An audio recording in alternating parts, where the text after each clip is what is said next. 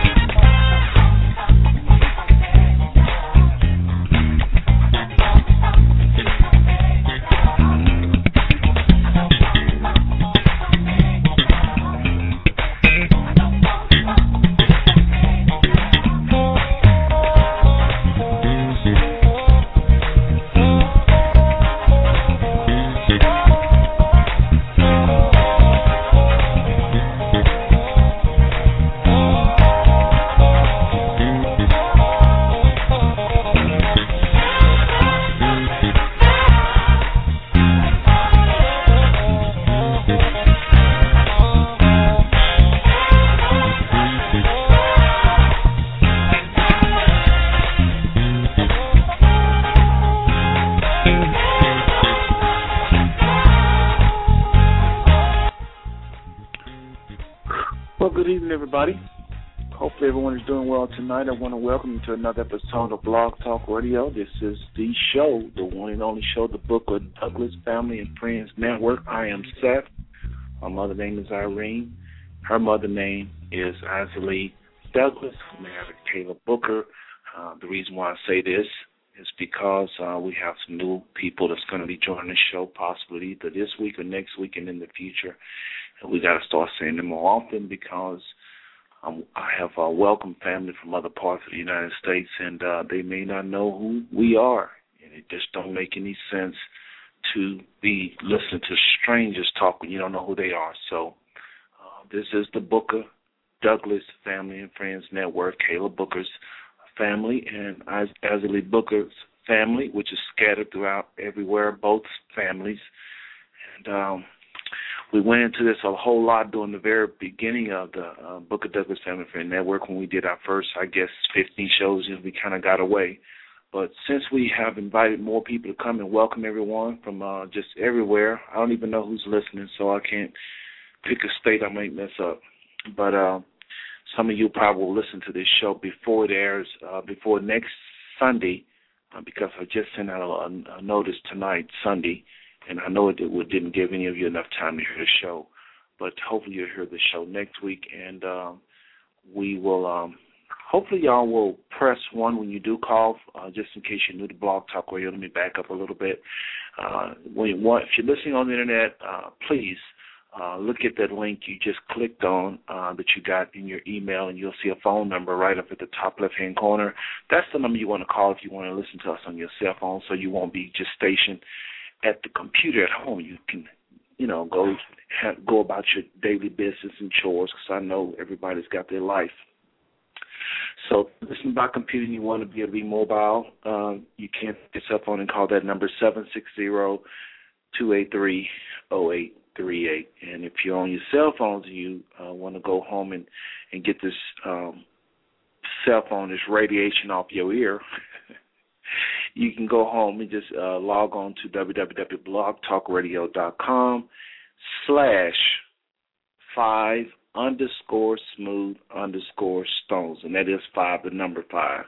Again, www.blogtalkradio.com/5_smooth_stones. And you can listen to these broadcasts, recorded broadcasts, I might add, at the convenience of your home, all right, through your computer. And if you're listening live, don't forget, y'all, you can chat, all right?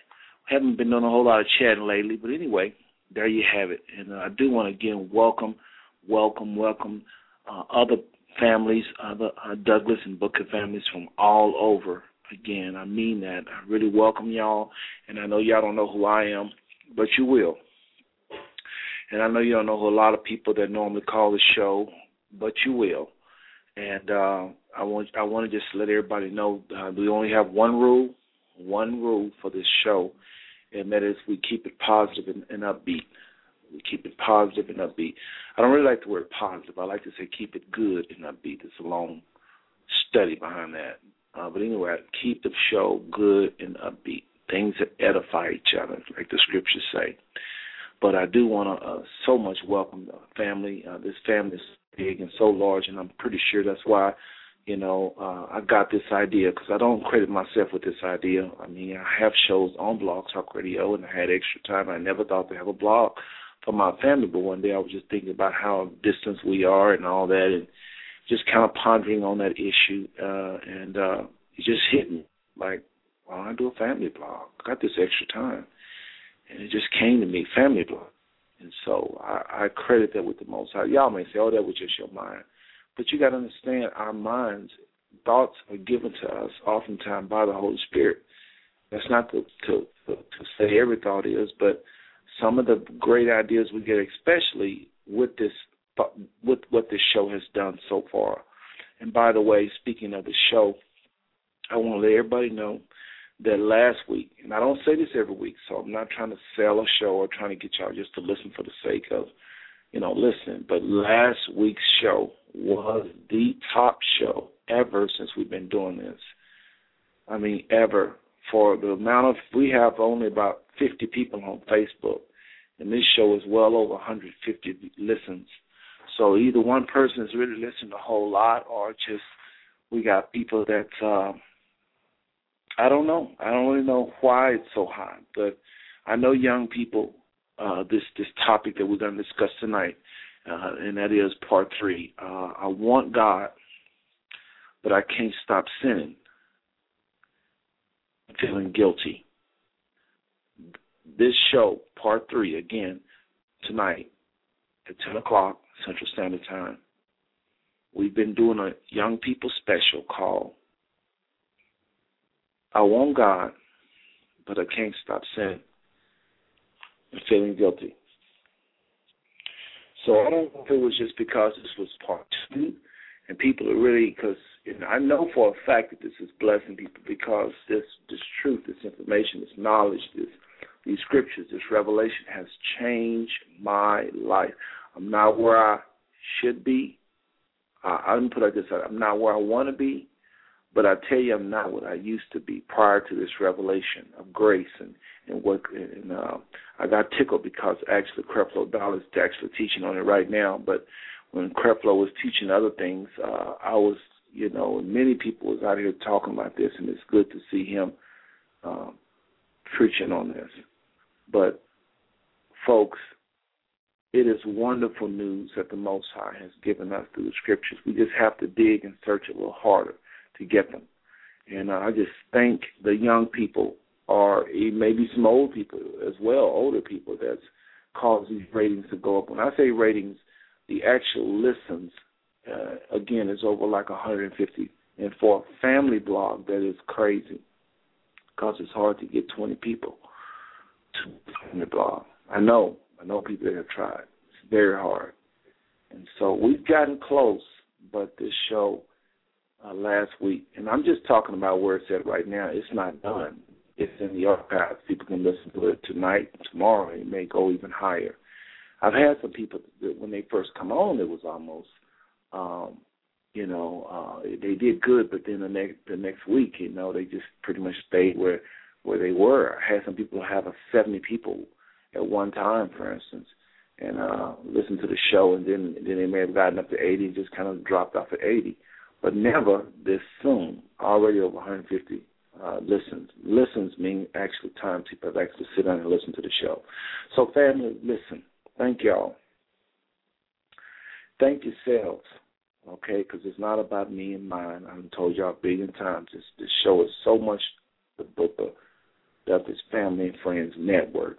So we're going to deal again tonight on the subject. Again, I want God, but I can't stop sinning and feeling guilty. We're going to also listen to this, family. We're also going to talk about tonight doctrines and people that is in these churches that are driving people far from the Most High. We're going to talk about that. And I also want to talk with someone in the family that was concerned, and I'll probably talk about this a little later on, but someone mentioned that I said that the church is the most wicked thing, most wicked institution on the planet Earth, and they was offended by that. But I asked them if they heard the rest of it, and they said, well, I don't think they never said they didn't, but I think sometimes that statement does come off very strong, and I still stand by it. However, I will change one single word. Instead of the church, I'm going to say some of the church, because the true church is already without spot and wrinkle, or is already without sin. The true church is that's walking and trusting the Most High. They are the church that Christ is coming back without spot or wrinkle. People keep thinking that's a future characteristic that the church is striving for, but we are already the true church of the Most High. We are the church. It's physical. It's not a building. The real church, the true church, sins are already washed away. They've already accepted the Messiah. The blood from the Messiah, the death of Christ, have already washed away their sins, past, present, and future. The true church is seeking the Most High. I'm talking about people that could be even some of them could be a part of the real church, and they're just carnal. Flesh is out of control. And I'm going to get into the other things about family news and everything just real quick, because this person was very offended. I want to go ahead and set the record straight first now, and then I may do it a little later on, just in case just so everybody will hear it, those that come later. So just know this. I do believe that the church is the number one problem on the planet. I just don't believe that every single assembly or building where the real church people meet, I don't believe that every single assembly is on the wrong road.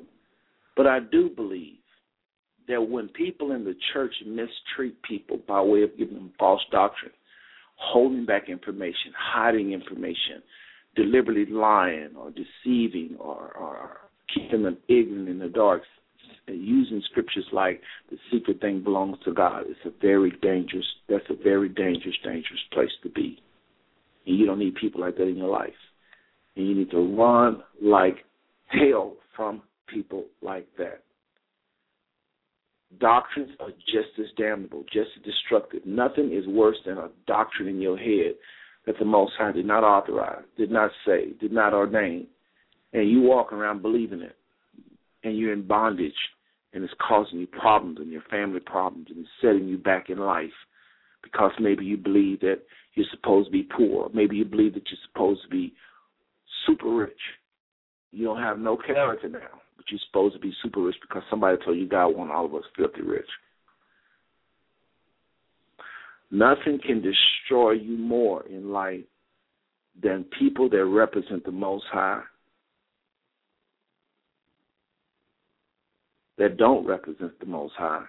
I'm going to say it again. People that represent the Most High, but in their deeds they do not represent the Most High, or doctrines that these people put out. There is nothing on the planet more destructive. I can't think of nothing more destructive than that. That's where wars come from. People get sick and die because they're not taught properly about healing and God's love for them. I can't think of nothing more destructive than the church, a part of the church. There I go again, a part of the church. Those people in the church that do serve the Most High and love Him and seek His face. The Bible says it about them. How lovely are the feet of them. How lovely on the mountain, are the feet of them that bring good news, that our God reign. Ministers, laymen, everyday people that love the Most High, that speak His word, there is nothing on the planet more beautiful than folks that speak, and as they speak, folks is liberated because they hear what they say and they go put it into action and it sets them free. They hear what they say, they go put it into action and it sets them free. As a minister myself of the gospel, I'm going to tell you right now, there is no higher feeling I have ever felt. There is nothing better on this planet that I have experienced in my body more powerful than what I just described. To share truth with people, and they listen, and they go and pray about it, and they apply what you've shown them in Scripture, and they come back to you and say, that blessed me. I was healed because of that. My life was spared because of that. I've received Christ in my life, and I'm following the Most High because of that. I'm healthier because of what you shared with me. And I've heard that so many times. I got $1 for every time I've heard somebody say to me, but Seth, I really appreciate you sharing it with me. I never, ever saw that. I never, ever heard of that. It blesses me. There is nothing better than that. Because what happened is these people grow up, physically and spiritually. And sometimes they're older than you. And then every time you see them, they're walking in that truth.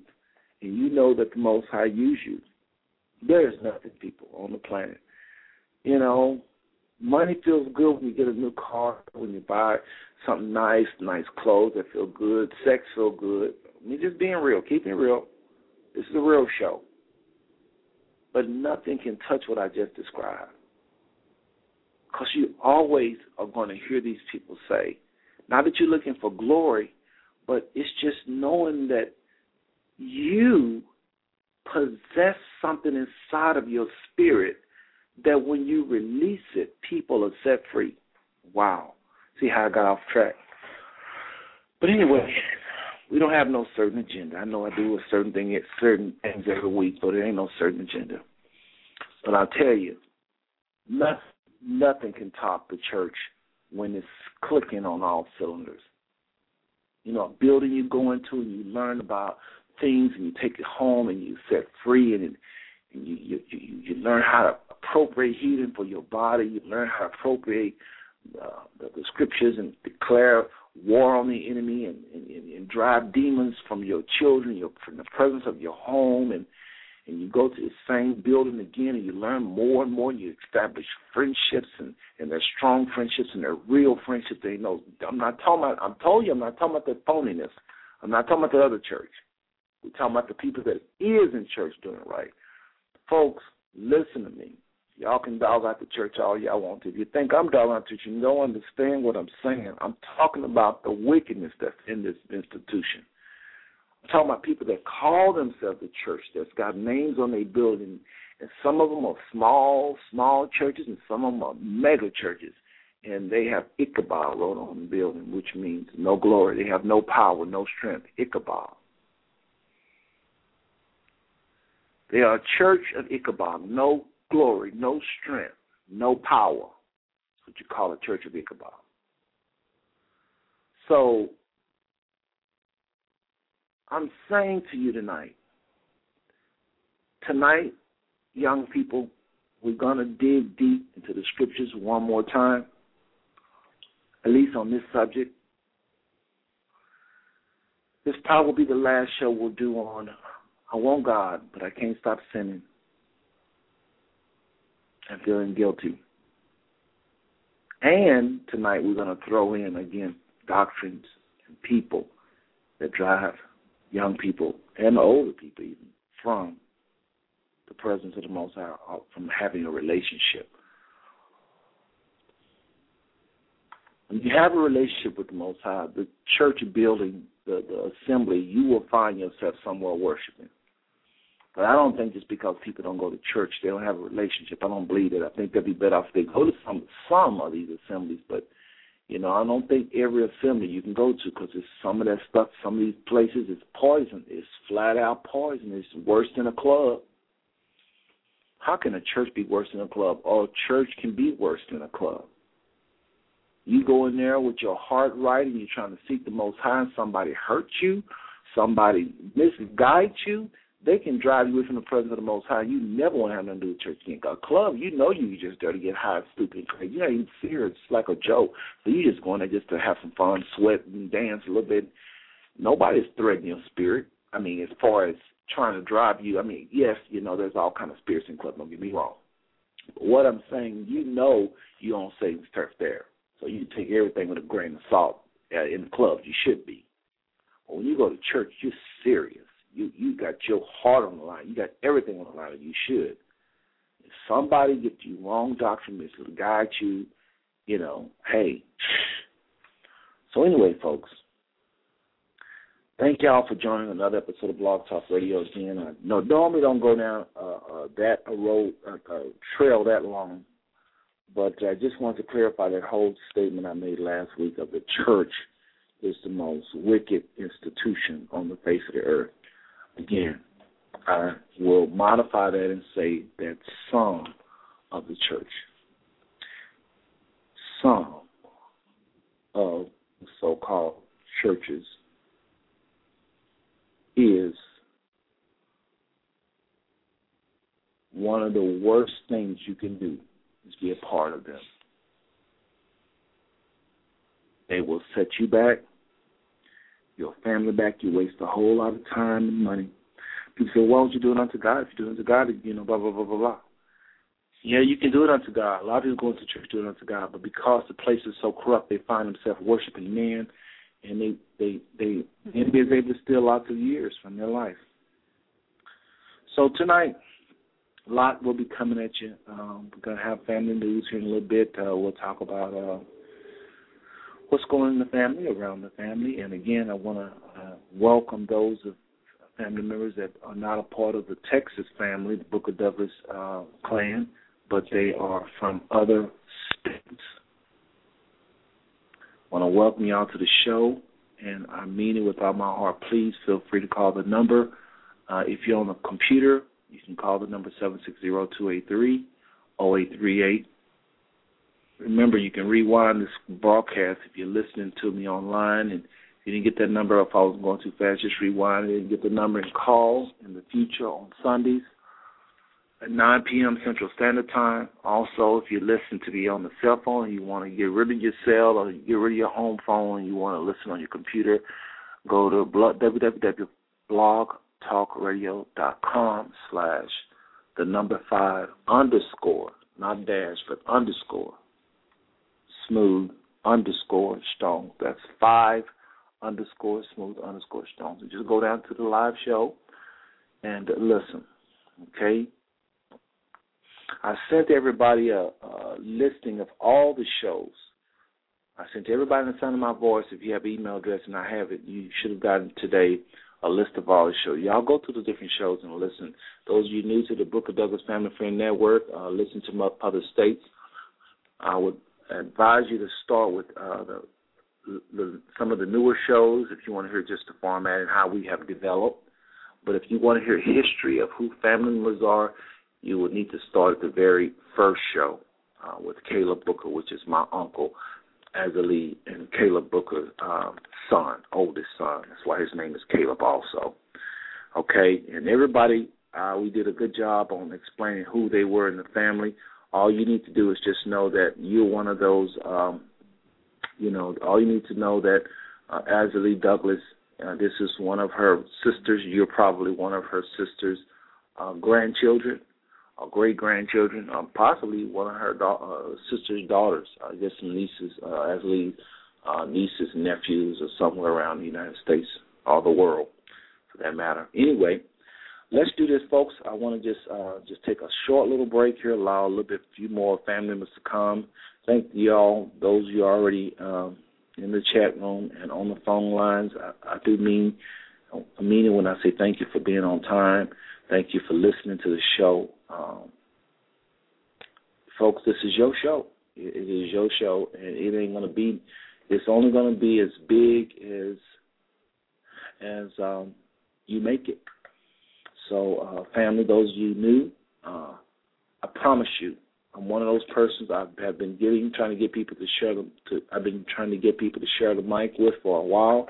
So if any of you in Kansas City or California or wherever you're at, and you want to do this particular show right here, and you want to talk about maybe your side of the family, I will be more than happy to turn this entire show over. And then what you would do is just come on just like I did and just talk about your side of the show. Maybe you can interview some of the people. And I'll tell you right now, I'm speaking for a lot of people at this time, we will love to hear family members from other parts of the country talk about, their side. One of the other Douglases, and because that's who the emails mainly went out to, the Douglas side.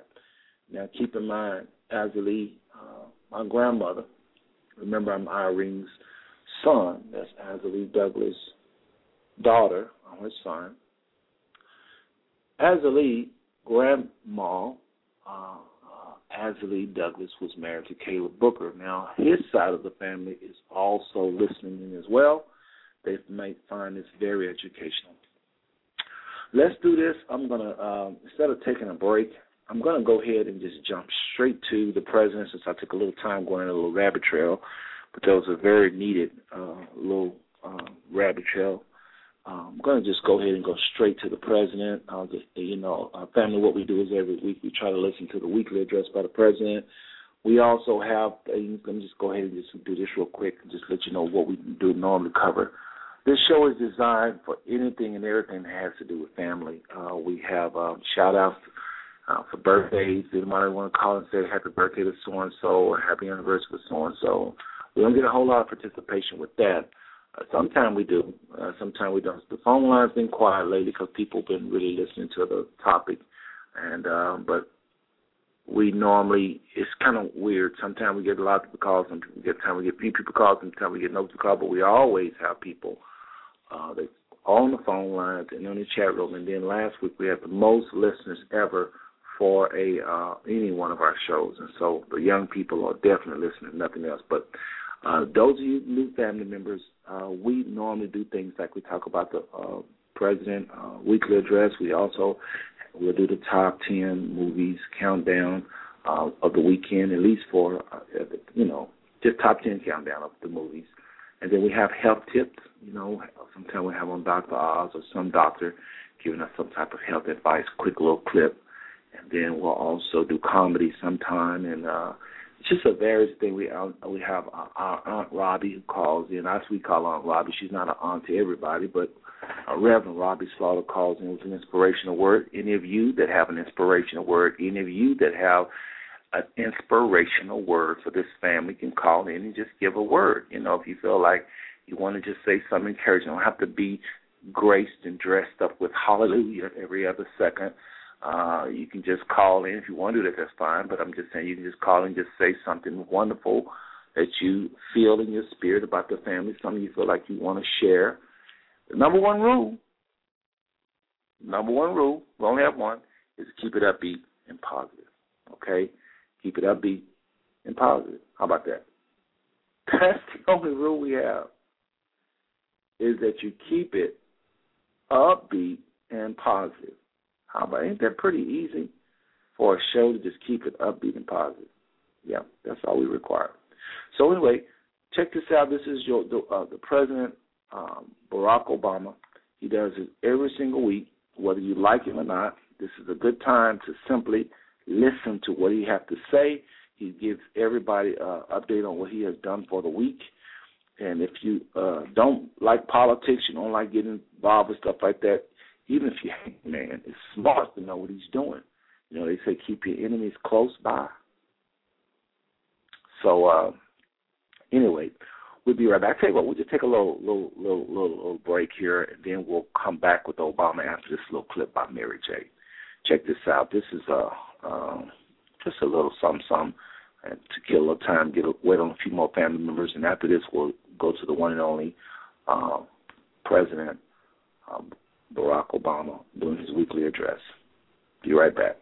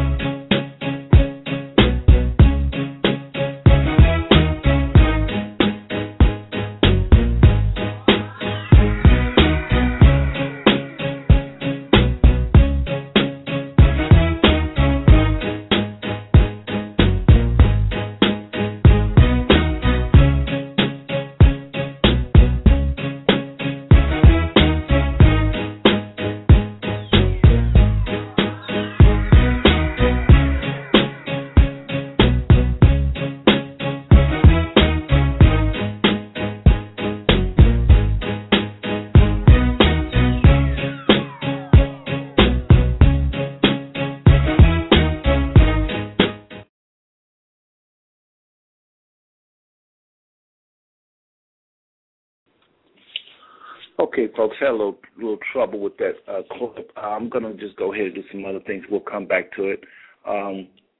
Again, I want to welcome family from all over. I don't know your name, so I have to just kind of just say family. So I think I have some callers right now. I see some familiar phone numbers on the phone lines, and that's probably what it is. I'm guessing anyway, because the show is not really.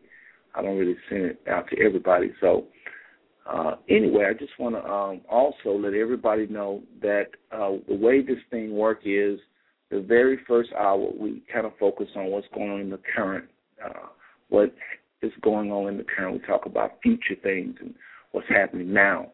And then the second hour, we, at least most of the shows we've done over the past, we focus on interviews of family members and elders and what has happened in the past so we can understand the family. So we look at what happened in the past, okay? It's just that simple. First hour, we talk about current events, birthdays, anniversaries, what's happening now, and in the future, stuff coming up, okay? The second hour, at least we've done this show now since November. I would say over 40 shows have been focused on the past, elders, friends, and family. So when you go into the archives and you listen to the old shows, just so you have an idea how it's organized, that's what it's all about. Okay, so just know that lately we've been having different topics because we want to educate the young people. I don't have all the answers. I know I don't have all the answers. I know I don't have all the truth.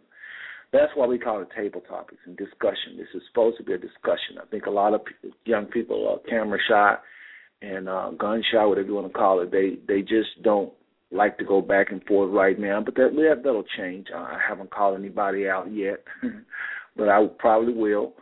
I'm going to engage some young people in the future, believe me. But right now I'm just putting the truth out there so they can kind of see where I'm coming from. I'm not trying to talk down to them and nothing like that because our young people really is our future, whether we like that or not.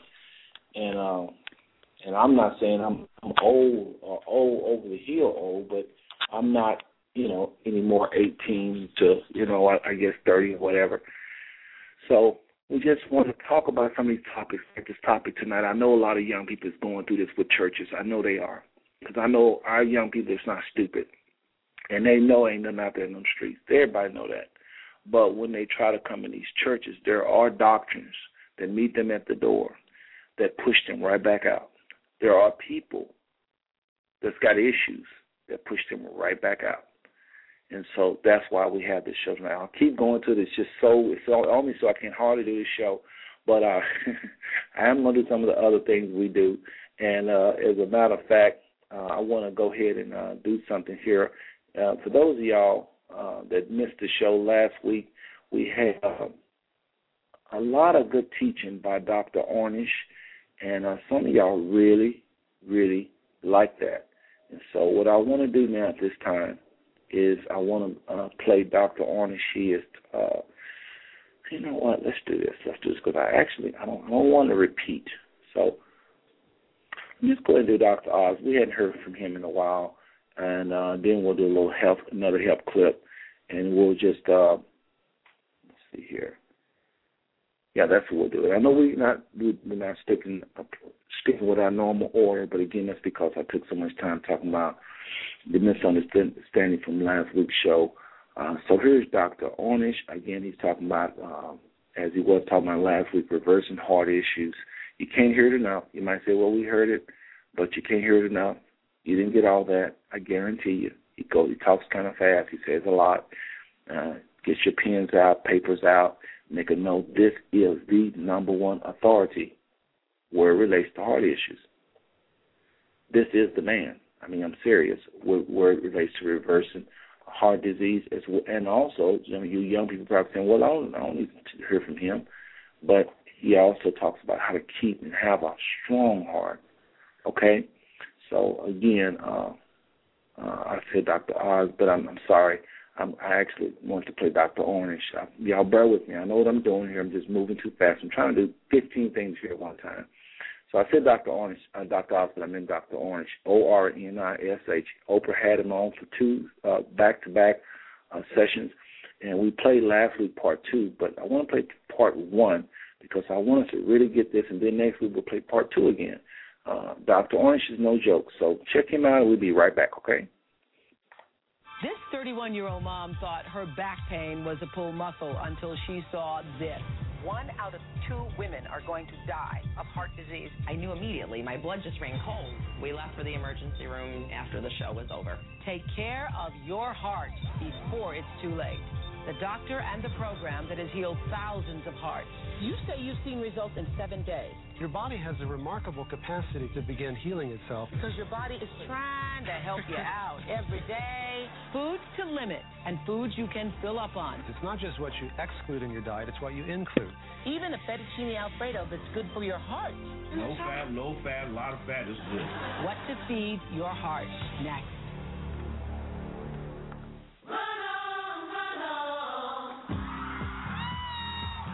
This is big, the old big thing. We are talking to you.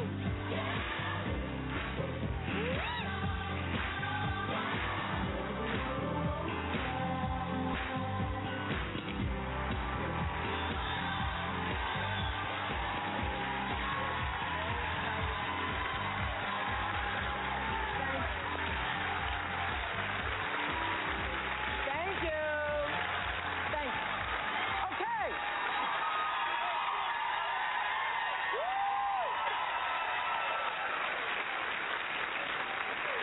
Oh, y'all must have heard the news. We're going to 2006. Did you hear that? A lot of people are happy about it. I know the crew is happy about that. Well, we got such a huge response after the recent show we did about active women in their 30s and 40s having heart attacks. Huge! Many of you were shocked to learn that it's estimated that 1 out of every 2 women will die of heart disease. Over 3 million of you went to our website after that show to find out more. So today, what I wanted to do was to see how you may be able to prevent and reverse heart disease, plus gain more energy and lose weight, too. Dr. Dean Ornish is here to show us how. He is the #1 expert in the country on this. But first, we heard from women who say they saw that show just in time. I got an email. I could feel that when I was doing the show. I was doing the show, and I'm thinking, I know that there are millions of people who are watching, and some of those people are going to have a heart attack today. I could feel that. Well, I got an email from a 39-year-old mom, 39 years old, in South Carolina, who said she had been ignoring a pain in her arm. Nora Corrick wrote, "Dear Oprah, your show saved my life. When I saw it, I recognized that I had the warning signs. I went to the doctor. He told me I was on the verge of having a heart attack." Another email came from a 40-year-old mom in Florida, 40 years old, who didn't know why she was sweating and anxious. So Janet McCarter wrote that after seeing our show on heart disease, she went to the hospital. She says, "Thank God I did, because the doctor told me I had an abnormal EKG and was a hair away from having a heart attack. Who knows what would have happened had I not seen that show." And this is 31-year-old Lori from New York, 31 years old, who says that show that we did, when was that, last week? 2 weeks ago. 2 weeks ago. 2 weeks ago. That show saved her life. Take a look. I was having my birthday party for my daughter, and I started feeling this pain right under my left shoulder blade, a kink or a knot, and it didn't get better. And then it started down into my elbow, and I felt this pain in my jaw and up in here in my throat, and it was very painful. It was like gripping, like it was in your bone. Then I just got the palpitations, this racing of my heart. It felt like I got off a tread machine. At age 31, I mean, you're not thinking heart attack. I'm thinking, well, I went to my local YMCA. I probably pulled a muscle. Heart disease is killing women. So I was watching the show, and there was a girl who was in her early 30s, and she had the same exact symptoms as I had. The pain started radiating down my arms. I knew immediately. My blood just ran cold. We left for the emergency room directly after the show was over. When we got to the emergency room, they pretty much treated it as if, it's someone who's pulled a muscle. And I said, look, I saw the Oprah Winfrey show today, and I want my heart tested. Simple as that. I have 3 kids at home. I want to get back to them. I got the EKG, and the cardiologist decided that definitely I had a heart attack. I had a 40 to 50% chance of dying. I definitely felt like the show saved my life. I had to vow that I would never smoke again. I had to vow that I would eat the right things. Before my heart attack, I would have guessed I was pretty healthy. We were going to the gym 2 to 3 times a week. Before my heart attack, I was smoking about a pack and a half a day. For breakfast, I usually had a couple cups of coffee, and I was out the door for the day, no time to eat. Looking back on our diet, it was scary. We were eating a lot of high-fat, high cholesterol foods that just simply aren't good for you. On the average week, we got takeout probably 3 times a week. We ordered pizza and chicken wings. We had hot dogs. I'm a terrible sweet fanatic, and I love cake and donuts. It's a new beginning. It's a new beginning for myself and for my family. We're going to get on a regimen to eat better, and then the rest of life we can just enjoy. So today we're going to show Lori and millions of you who are concerned about how to make your heart healthier. For over 20 years, Dr. Dean Ornish has been making headlines as the first doctor to prove now that heart disease can really be reversed by changing your lifestyle. He is the author of 5 best-selling books, including Reversing Heart Disease, Eat More, Weigh Less, and Love and Survival. Dr. Ornish says that millions of people have made their hearts healthier on his plan, and his chefs even gave the White House and Air Force One some menu makeovers because they were eating too many hot dogs on there, weren't they? Dr. Ornish says that for many people, avoiding heart disease, avoiding it, is as simple as making 2 or 3 changes. And so we're going to talk today about if you already have it, how to reverse it. Right. And you have proven that you can reverse it. That's right. Not through medication, but through diet, and also if you want to prevent it and you don't already have it. Dr. Ornish says his eating plan is easy to customize depending on if you want to prevent heart disease or if you already have it and you want to reverse it. So if you already have it, if you had a heart attack, it means you have it? If you have a heart attack, it means you already have it. And as you know, heart and blood vessel diseases kill more men and women than virtually everything else combined. And yet, if we simply put into practice what we already know, we don't need to wait for a new breakthrough. Heart disease could be as rare as malaria. You know, we think it has to be a new drug or a new laser or something really high-tech and expensive. And people have a hard time believing that these simple choices that we make each day, like what we eat, how we respond to stress, how much exercise we get, whether or not we smoke, the quality of the amount of love and social relationships. And if you smoke, I read that if you smoke and take birth control pills, that you quadruple your chances. That's right. Yeah. And yet, if you quit smoking, within a few years, your risk is as low as if you never smoked at all. Really? So a lot of this damage, your body has a remarkable capacity to begin healing itself if you give it a break. Because your body is trying to work with you, isn't it? It's Exactly. trying to help you out every day. It's just working on cleaning out the toxins. It's saying, would you work with me, please? Yeah. Right. If 3 times a day you're eating more fat and cholesterol than your body can get rid of, it's got to go somewhere. Right. So the premise of all the things that we're talking about today is really to treat the cause. Dr. Ornish says that you need to know your cholesterol levels to determine which plan to follow. Correct. You know, the old thing about an ounce of prevention is really true. It takes less work to prevent disease than to reverse it. Right. So what you can do is, if you don't have heart disease, you can begin by making moderate changes. It's not all or nothing. People often think that the diet I recommend is, you know, really strict, and it's either you're on it or you're off it, and that's right. completely the opposite of what I like. It's a spectrum. So if you're eating 12 cheeseburgers a day, go to 9 cheeseburgers a day. If that's enough to get your cholesterol down, that may be all you need to do, because there is a genetic variability in how efficiently some people can get rid of the fat and cholesterol in their diet. Okay, what if you're not eating any cheeseburgers at all, but you still have high cholesterol? Well, then you might want to cut back even further. The goal is to get your total cholesterol below 150, or what's called the LDL, the bad cholesterol, below, say, 90 or 95. And if your levels are already that low, whatever you're doing is probably fine, at least as far as your heart's concerned. If they're above that, just begin to progressively cut back on the amount of fat and cholesterol. So that's one of the things we should know. What is our cholesterol? Just like you should know your blood type. That's right. Right. You should definitely know your cholesterol. And it's a simple test. It costs a few dollars. Everybody should know that. Okay. Now, Dr. Ornish's plan is a low-fat, high-fiber diet that puts food into 3 different categories: foods to choose most often, foods to eat in moderation, and foods to choose least often. Dr. Ornish says that foods to choose most often are the fruits and the vegetables. Yeah, but you know why? You know, it sounds so boring, you know. Fruits and the vegetables. Am I gonna live longer, or is it just gonna seem longer, you know, if I eat this way? But I've done a new thing now, because I know when I was having my heart palpitations, Dr. Ornish, because he is like the #1 guy in the country, so I think I'm Oprah if I can call him. So I did. And he actually, like, returned my calls. Shocking, isn't it? Shocking. And he's the guy that told me you do not have heart disease. You do not have heart disease. But anyway, since talking to you, I used to have like a platter of grapes on the kitchen counter, for decorations. But then I would walk by and take a bunch and all the sugar. So now I put tangerines there. So it's an easier thing, and just take a couple bites of the tangerine. So I'm eating more fruits because of you. Good. Okay. You also say beans. Right. And certain whole grains and cereals. But when you go from eating a high-fat, high-animal protein diet to a low-fat, fruits, vegetables, grains, beans, things like that, you're really getting a double benefit because you're reducing your... beans, they bloat you. Well... you get that kind of bloated bean feeling. I call them beanie babies inside. This too shall pass over. This too shall pass.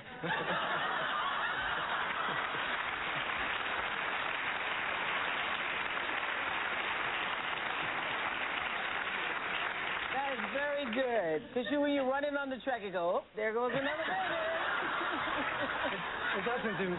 It doesn't do much for your social support. But, but the fact is, you have little microorganisms in your intestines. And as you switch your diet, they change. And during that transition period, you have a lot more bloating. But once you get on it for a few months, then it gets back to normal. You don't bloat? No, you don't bloat. Not once you're on it for a few months. It takes time for your gut to adjust to it. Okay. Got it. Okay. Whole wheat pasta. Right. Brown rice. Oh, so you're eliminating the white stuff too.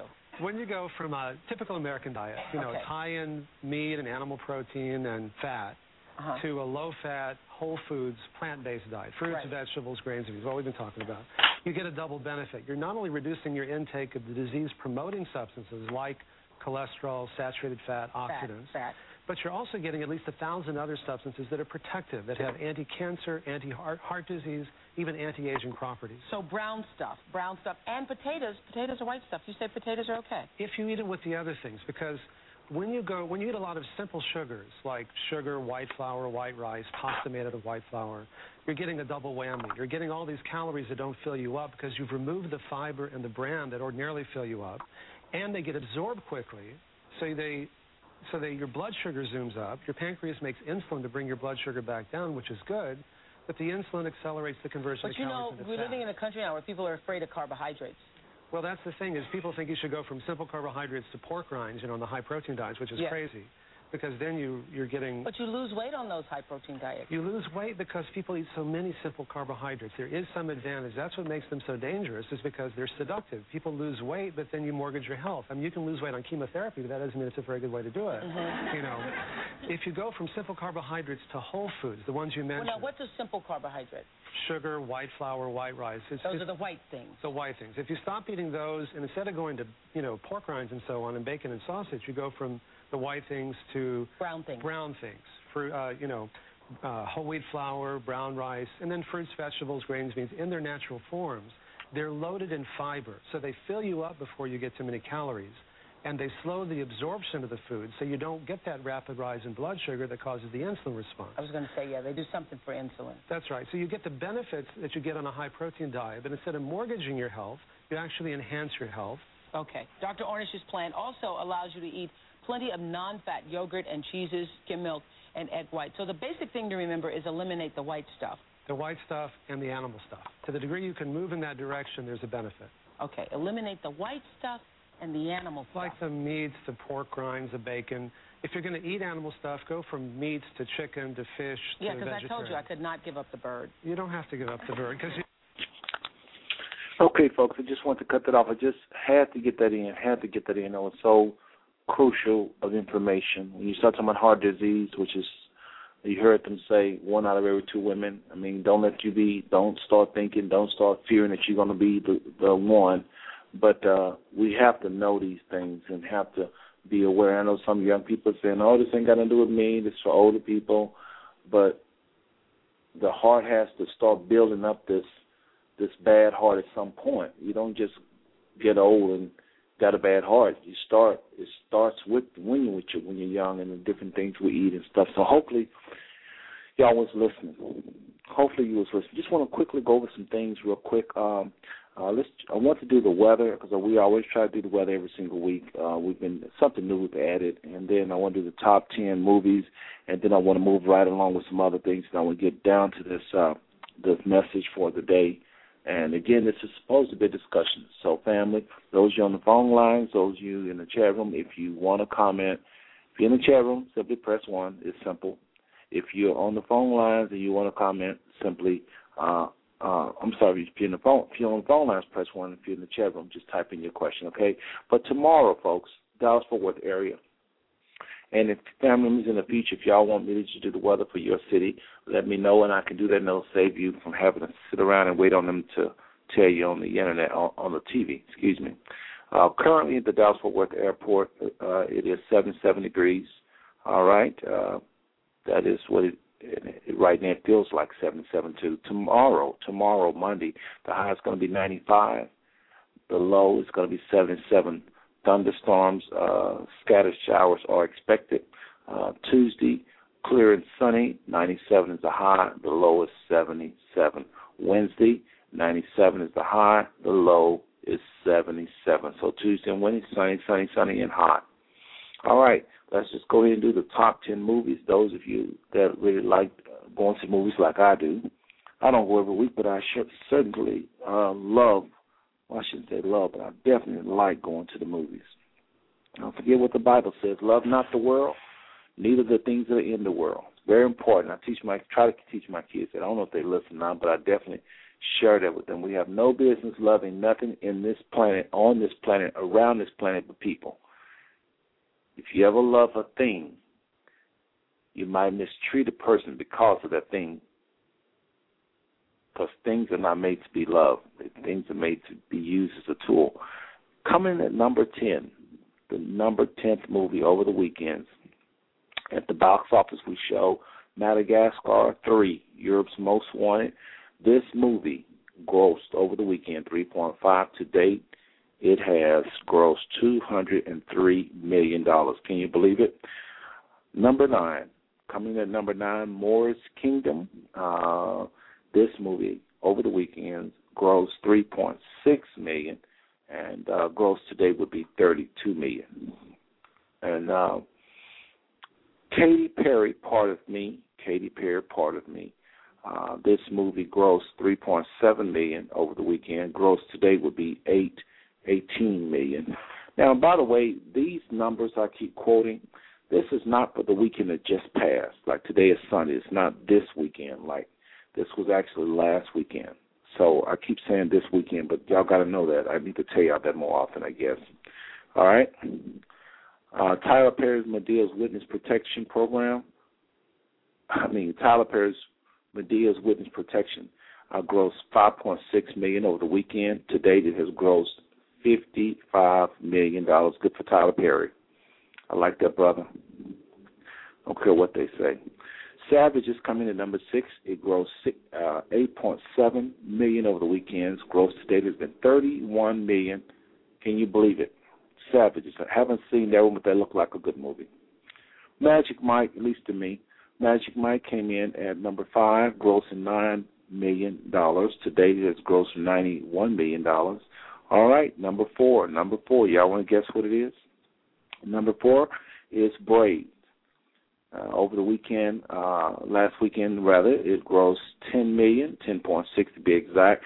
Gross to date is $195 million. That's a lot of money. Okay, Ted coming at number 3. At the box office, it grossed $22 million over the weekend. Gross to date, $158 million. Number 2, y'all probably already know what it is, right? I'm not going to tease you. The Amazing Spider-Man.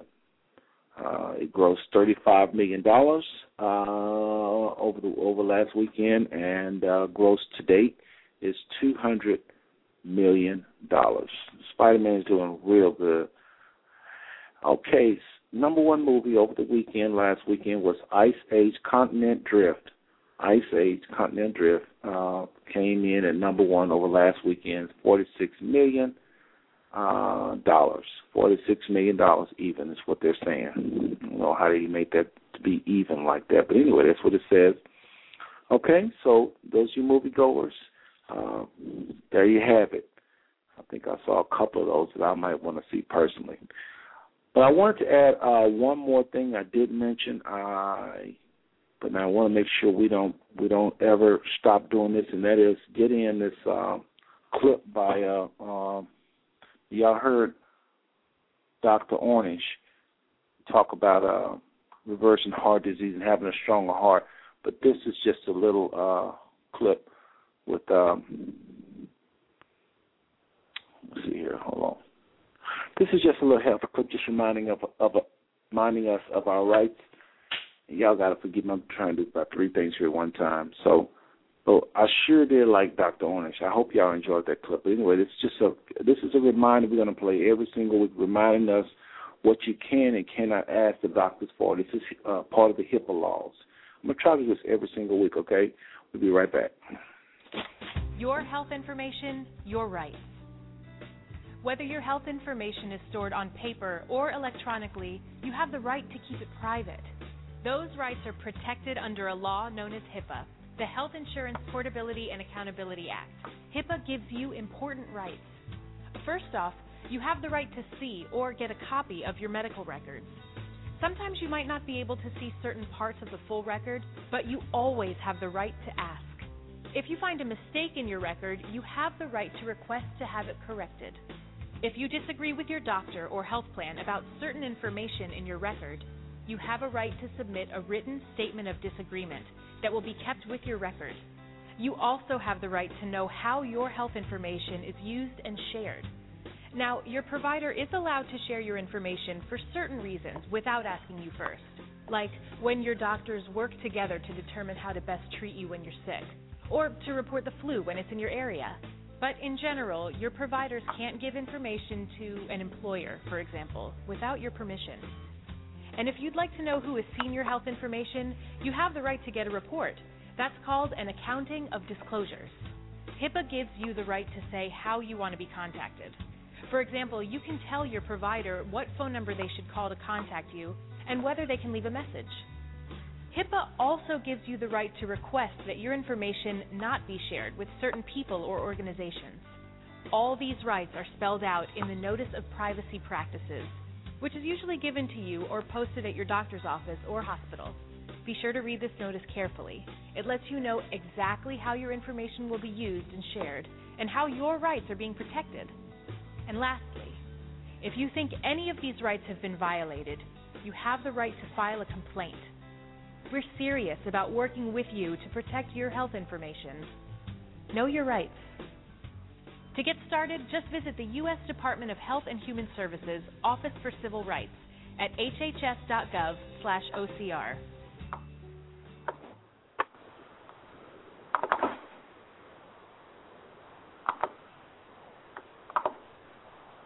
Hi, this is Donna, Irene oldest daughter. You are listening to the Booker Douglas Family and Friends Network. You guys enjoy the show.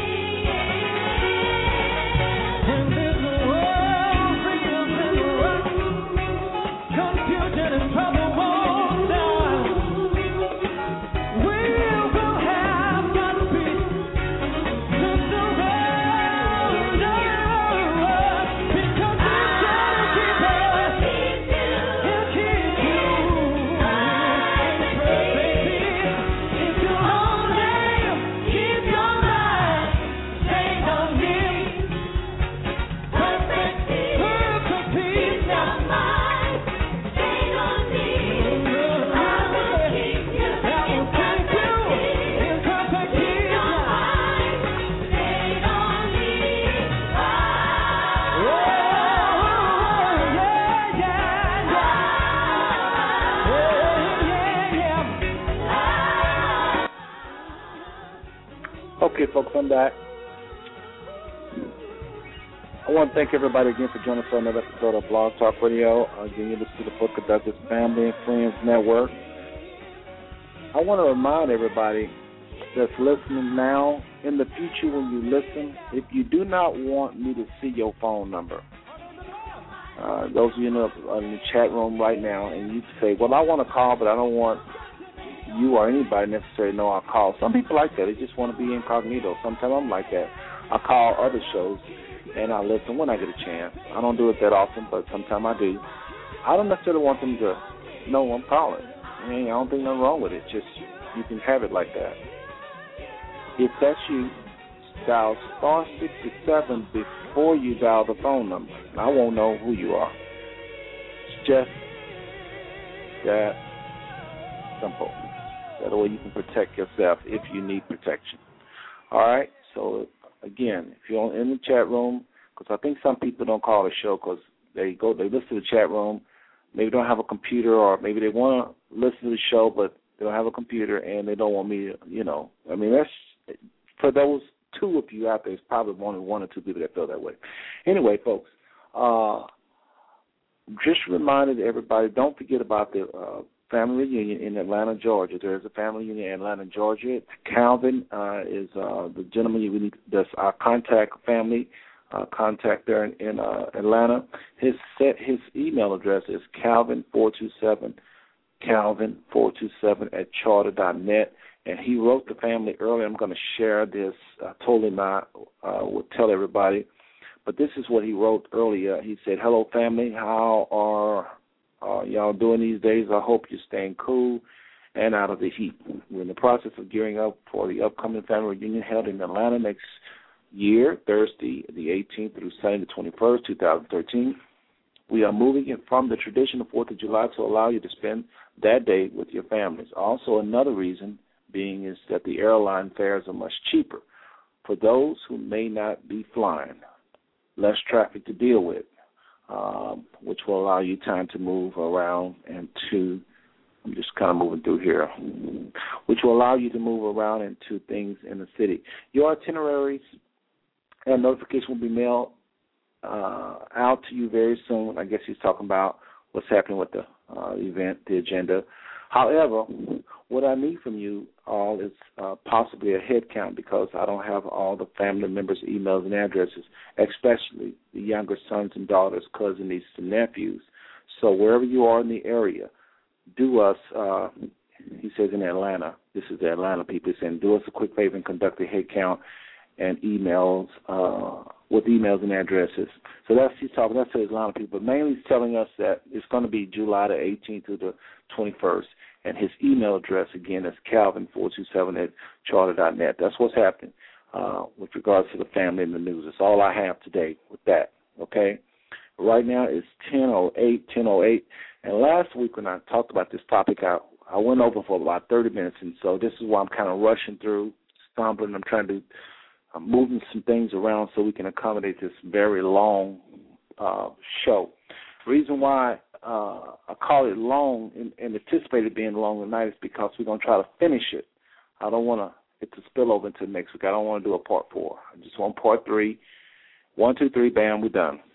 Okay, move on to other stuff. Life has so many more issues, so many other concerns. So, again, tonight's topic is I want God,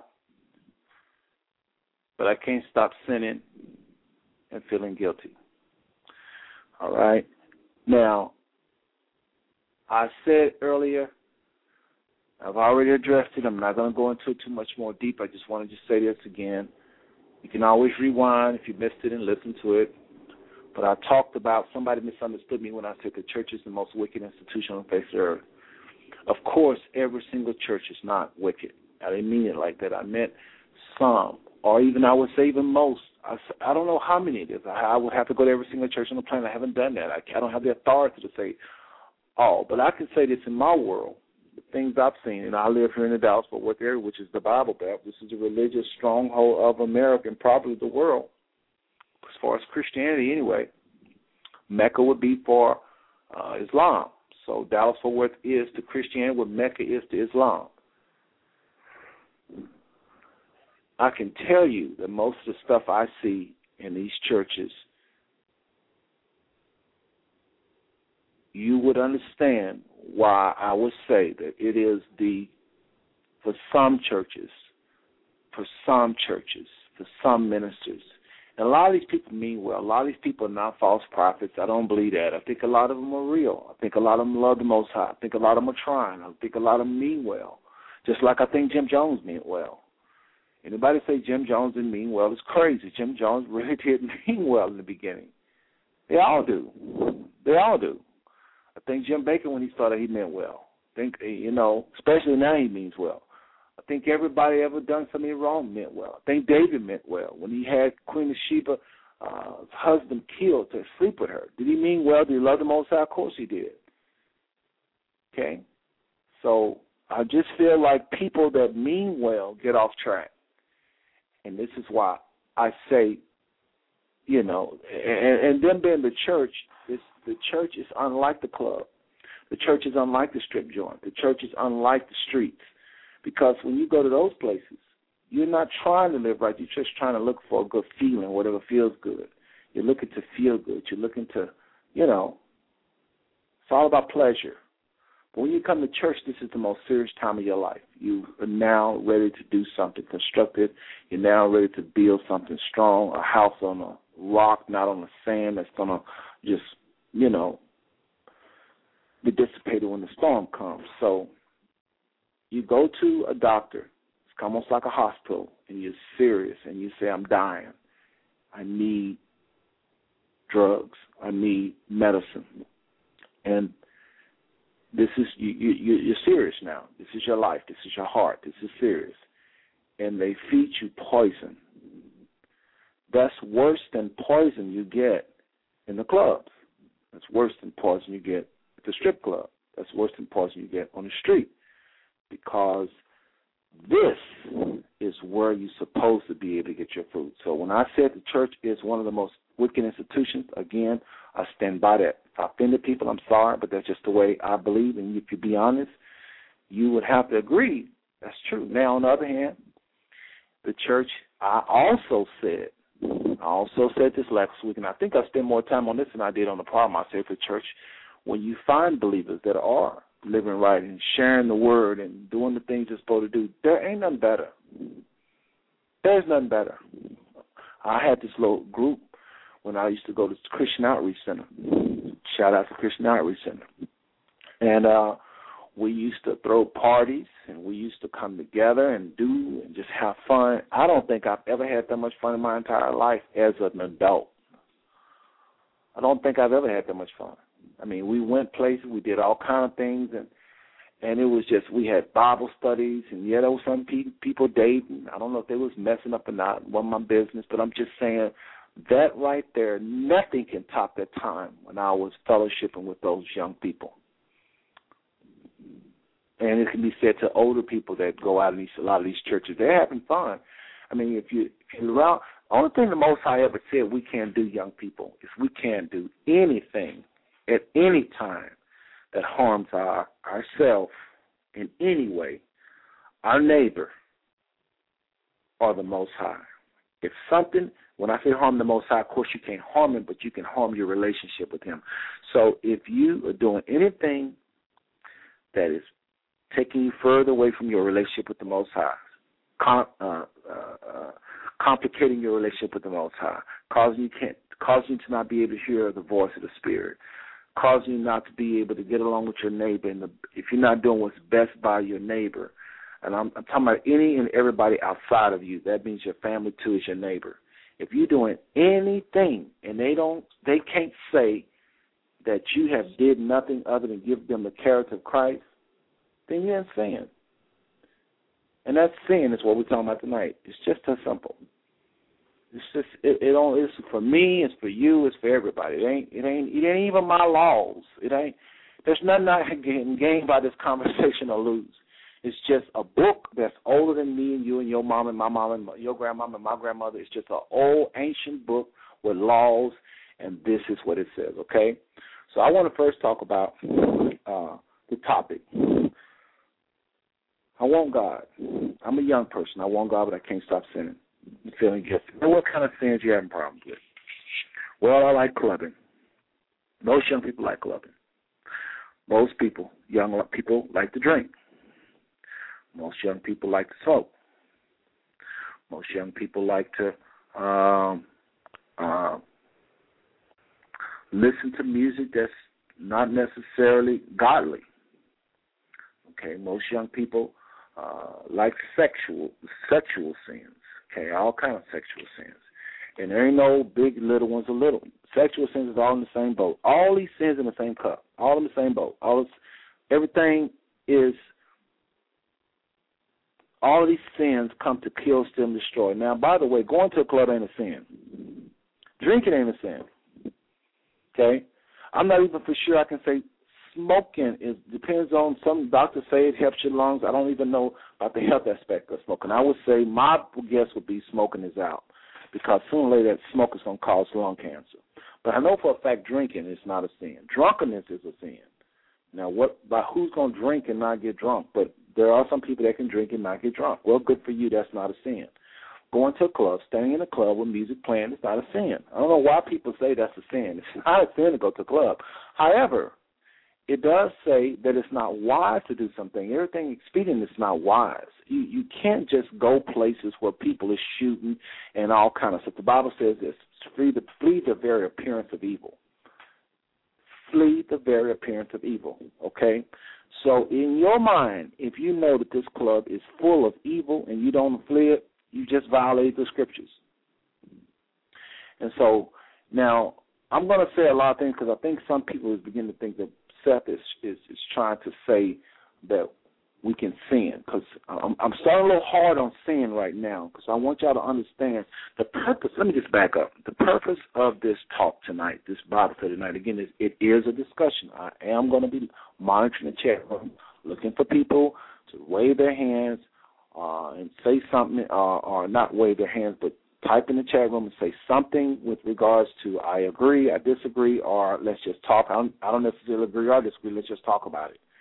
I'm looking for that. I'm not trying to get no argument, no debate with nobody. If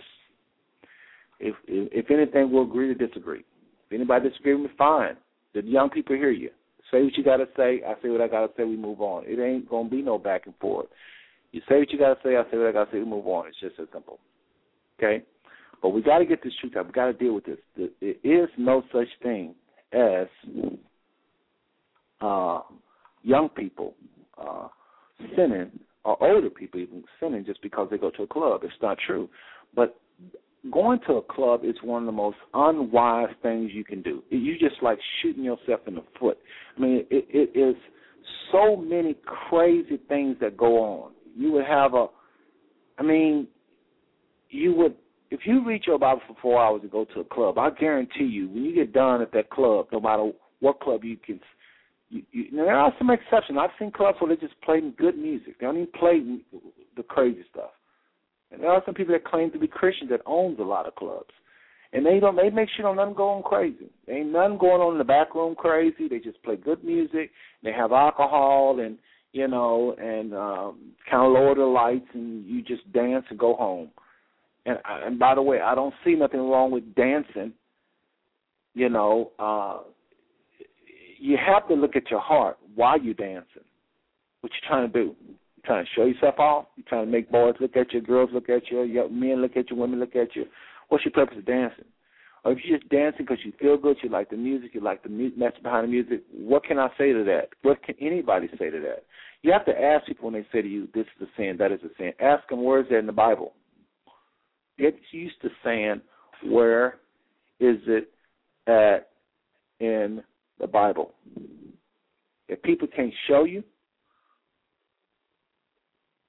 then just be very kind and respectful. There's never, at any time in this presentation, am I going to say, go to people with attitudes, your neck jerking back and forth. No.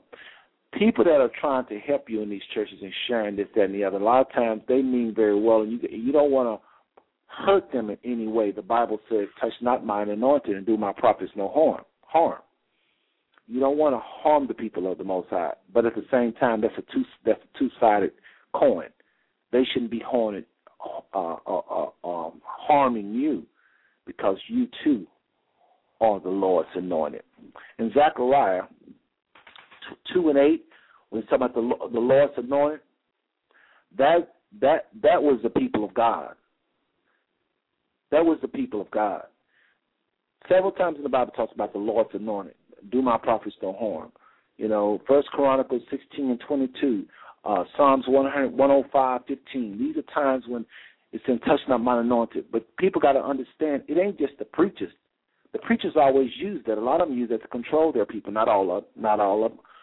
I'm going to say it again. When y'all heard me say the church, the ministers, the apostles, the anything, I'm not saying that's for everybody.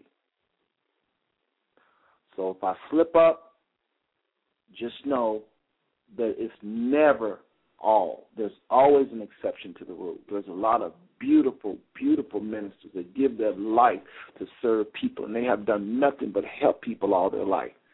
And I wouldn't want to harm a hair on their head, and neither should you. But we're not talking about the church, this church that's without spot or wrinkle already. It's not some future event. Everybody always talk about Christ coming back for a church without spot or wrinkle. Y'all better get it right. No, this church is already without spot or wrinkle, the true church. Okay, because righteousness is a gift. We're going to talk about tonight a little bit. So I don't want to get too much off into that's a sin, this is a sin, but I just wanted to quickly just kind of hit a few little things like clubbing and drinking, because that's mostly what y'all young people, that's y'all stronghold. You just got to go clubbing and got to go get your drink on. You got to get your smoke on, and you got to listen to music. And, of course, you think that all this other music sounds so much better than gospel music. Well, I'm going to tell you something right now. Almost all those artists come from gospel music. So if they played when they was gospel and they got discovered, I don't know what make you think all of a sudden they sound better that they're in the world. Everything has its roots in gospel. But, again, folks, the purpose of the show, let me just finish up that. The purpose of this show is to actually bring every single young person in this family under the sound of my voice closer to the Most High. To have them to pursue. I would love to say things that will cause them to go research, and then for them to find out on their own, not because I said so, but find out with their own eyes and spirit that the Most High do love them with a love that they can't even imagine, and that he's not out to get them, but he's out to bring them closer. If the Most High wanted to destroy us, he just think it and we all be gone. He is not, as I think Psalms 103 said, he is not always chided. He won't always chide. He won't always pay us back for what we deserve. Trust me. Anyway, so the purpose of this show, again, is to bring us into a closer relationship with the Most High. Any and everybody on the sound of my voice, and even including myself, I'm hoping just talking about this will remind me of the love he has for us. He loves us, people.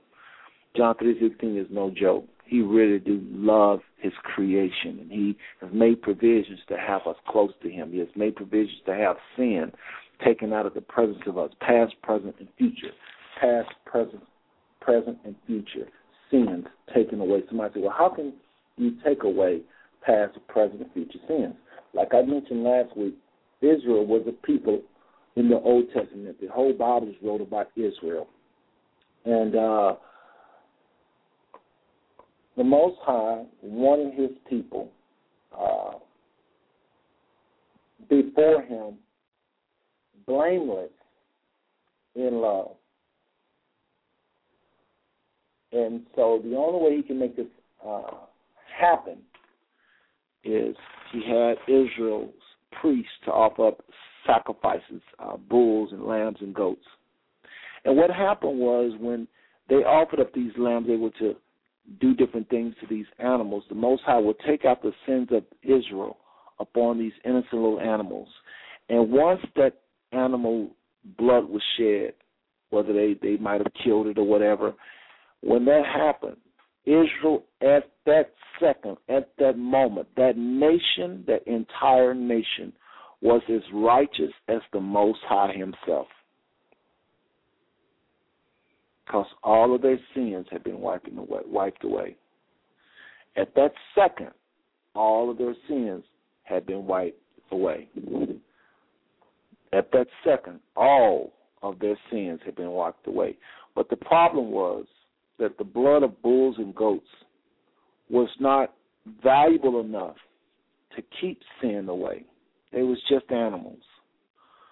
So when Christ come along and shed his blood and died for the sins, being also in the similitude of a lamb, he took away sins past, present, and future, from it blocking us from having a relationship with the Most High.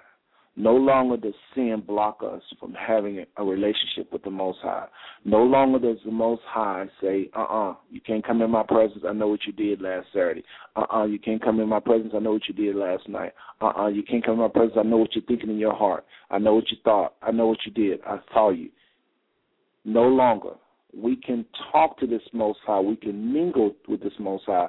And he has sent his Spirit upon the earth to train us and teach us the ways of the Father. I'm not talking about the Son, folks. I'm not talking about Christ.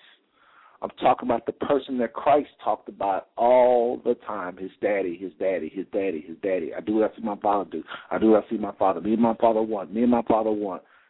I mean, so one time they said, show us the Father. He said, you're looking at it. Me and my Father one. We think alike. We're alike. When you're looking at me, you're looking at him. I am the spitting image of him. I only do what he say do. I do what he say do. I think what he say think.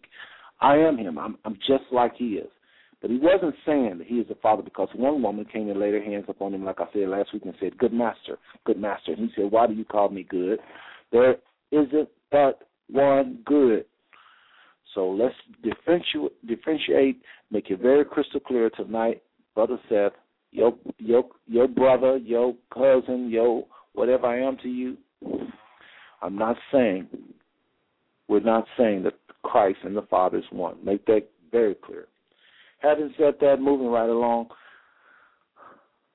I mentioned so many scriptures over the last 2 weeks, and I just kind of wanted to give a few of them out to people that really is serious about learning about this thing called the gift of righteousness. Many of you are very serious. You really want to change. You really want to not be suffering with guilt and just, you know, when you mess up, you are trying to do right, and you know, but I want to give you these scriptures, and there's not a few of them. There's not no easy way out. When you're trying to get knowledge, you have got to pay your dues like any other profession, and the scriptures in the Bible is no difference. You have to pay your dues and do studies and learn. So let me first give y'all what I call Bible helps. What kind of things should you have to be able to read the Bible? Number one, first of all, you got to have your heart right, and I do mean that. I'm not just saying it to be politically correct. I'm so serious. The Bible is a mystery. It is. It's a code, and you hear people say, "I read the Bible from cover to cover, blah blah blah blah," and their heart, you can just tell their heart not right. Well, they may do that, and they won't get half the stuff. They won't get probably most of the stuff in there because it's hidden from people just like that, folks that's just reading, just to be reading to try to see what this is all about in a cocky way.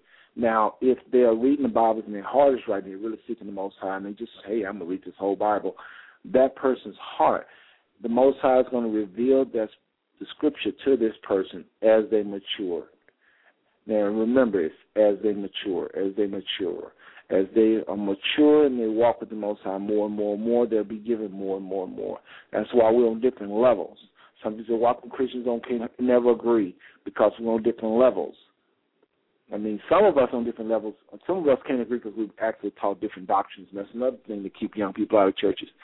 They are tired of these different doctrines. You know, you go to holiness churches, they say you can't wear pants, you can't wear this, you can't wear that. You go to this church, and they don't reference, they talk about you got to be baptized in Jesus' name, and they're adamant about that, you know. And, you know, it's all these different churches and denominations, I think, is the big reason why a lot of these young people are not there. But again, don't be moved by that. Don't be moved by none of these young people and everybody. I really want tonight for y'all to really hear what I'm saying. I'm going to be talking fast, jumping around a lot, but I really want y'all to get your pencils out and script and your pens and just write stuff down and really listen to this again if you can, because I'm going to go probably too fast, but I just want to get all this out, okay? Study materials. It's very important you have your heart right. I mean, I can't say it again. You got to have your heart right. The Bible says it like this. Let me tell you why I say that so much. Why I say that so much. Why do you say you got to have your heart right? There's a scripture verse that says it like this. When will you seek the Most High? Let me actually look it up here.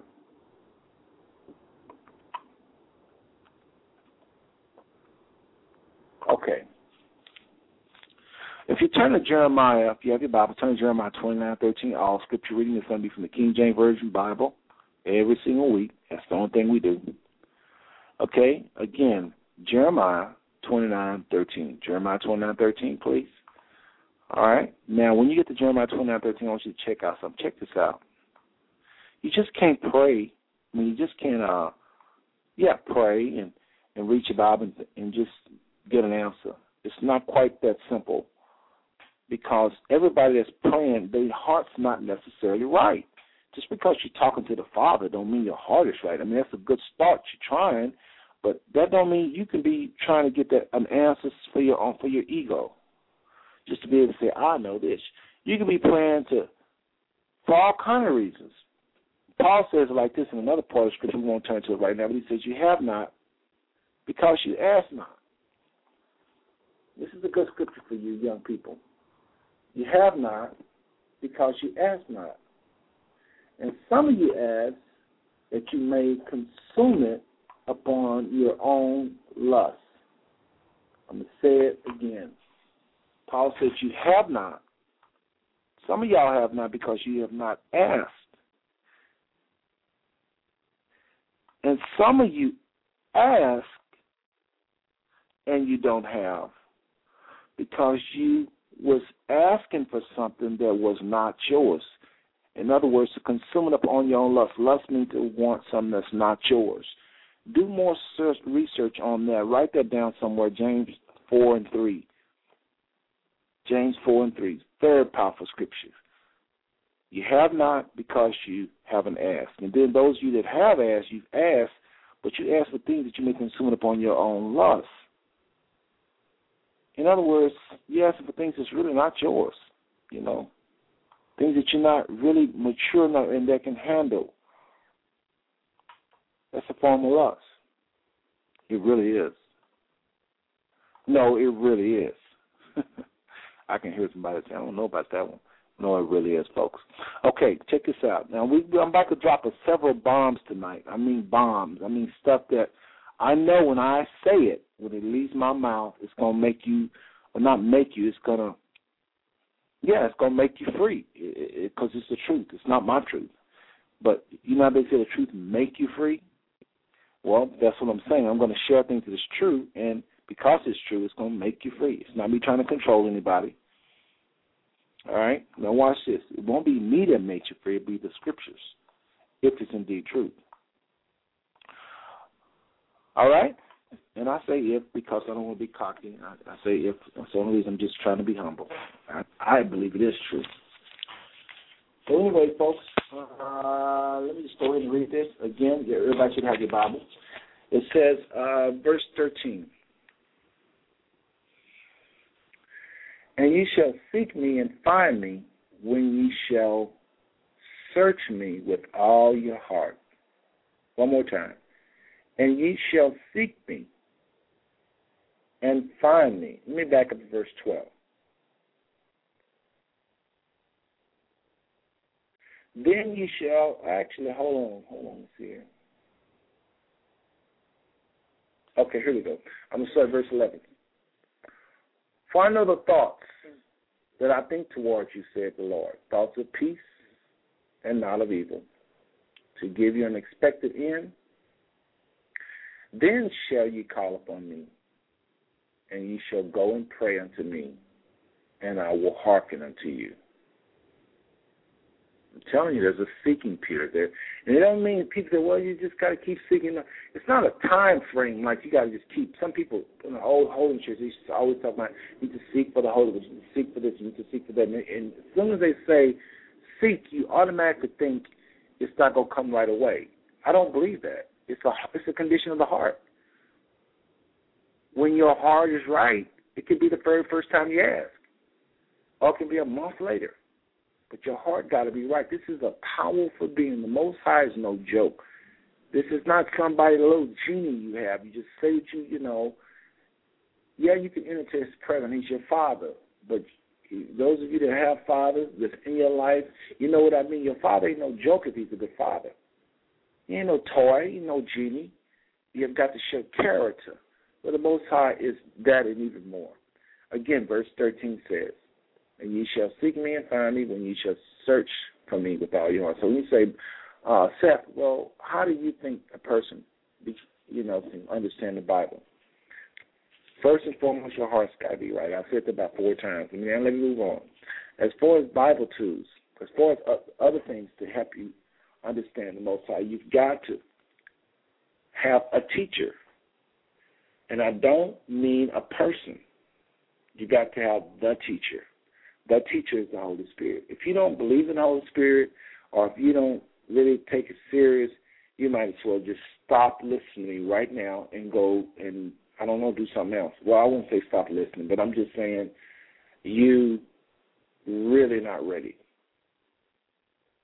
Because the Holy Spirit is more real than I am. As far as you know, I'm a myth. What you're hearing is not real. I'm more a myth than the Holy Spirit. My life in this body is more temporary than the Holy Spirit. The Holy Spirit, the Bible says, Christ said, will lead and guide you into all truth, family. I'm going to say it again. Christ said many times that the Holy Spirit will lead and guide you into all truth. Okay, that's John 16. Let me just go ahead and read this to you real quick. John 16 and 13. And those of you who have your King James Version Bible, just flip to St. John 16 and 13. It says very, very clear. Howbeit, when he, the Spirit of truth, is come, talking about the Holy Spirit I was just talking about, he will guide you into all truth. For he shall not speak of himself,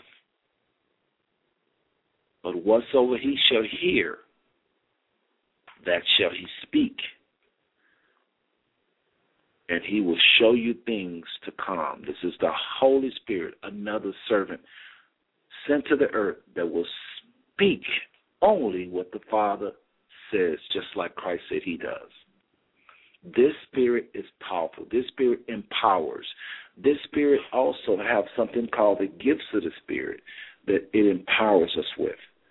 And if you don't mind, I want to go ahead and I want to go through the list. I don't want to spend a whole lot of time because this study is not on the gifts of the Spirit. I did do a study in another blog talk show. If you want more information on it, just simply go back to 5 Smooth Stones, the same site you're at, that's blogtalkradio.com/5, the number 5, _ smooth _ stones, 5 Smooth Stones, and look up a show we did called Gifts of the Spirit. And I'll go really deep into that, all 9 of the gifts, what they were, what they are, what they do for us. And but I will just go ahead and tell you real quick what they are, all right, real quick. Again, this is for the believer, anyone that has accepted the Most High by way of accepting Christ. Anybody that has read and you know the gospel, how Christ came and how he lived and died and rose and departed, and you believe these things and you have asked the Father to come into your life and you are submitting yourself to him, yes, your flesh craves this world 24/7. Yes, your flesh craves this world 24/7, and it has a desired appetite all of its own. Your body is not saved. We're supposed to take that part of us that is born again, the spirit that has been regenerated, that part of us. 1 John talks about he that, and I want to read that tonight. I posted it on the page, but I want to, I'm not getting off the subject, but I want to read 1 John where it talks about how that he that is born of God doeth not commit sin. That's talking about your inward man. It's not talking about your outward man. He that is born of God doeth not commit sin.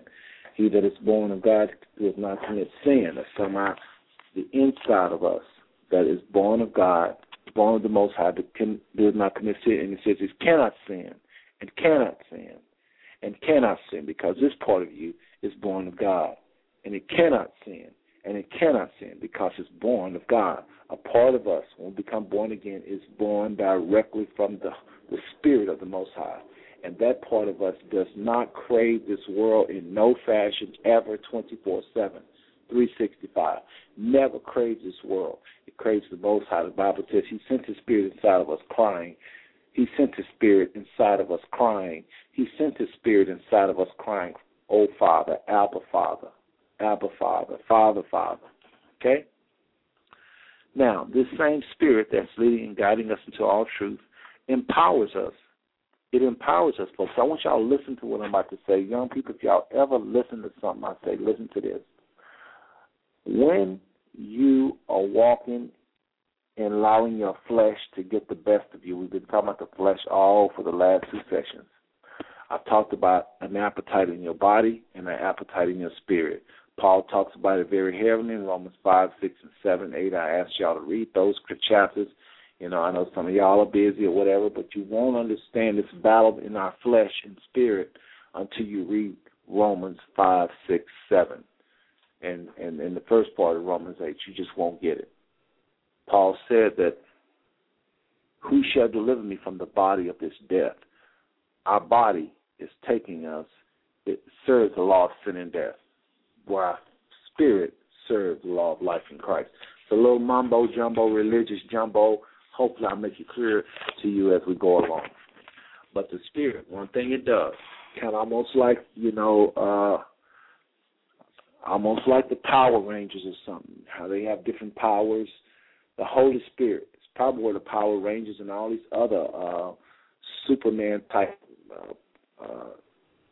cartoons and sitcoms, it's probably where it's written from, the Holy Spirit. This book is an ancient book, and here it's talking about these powers that the Spirit imparts unto men when they're submitted to the Holy Spirit.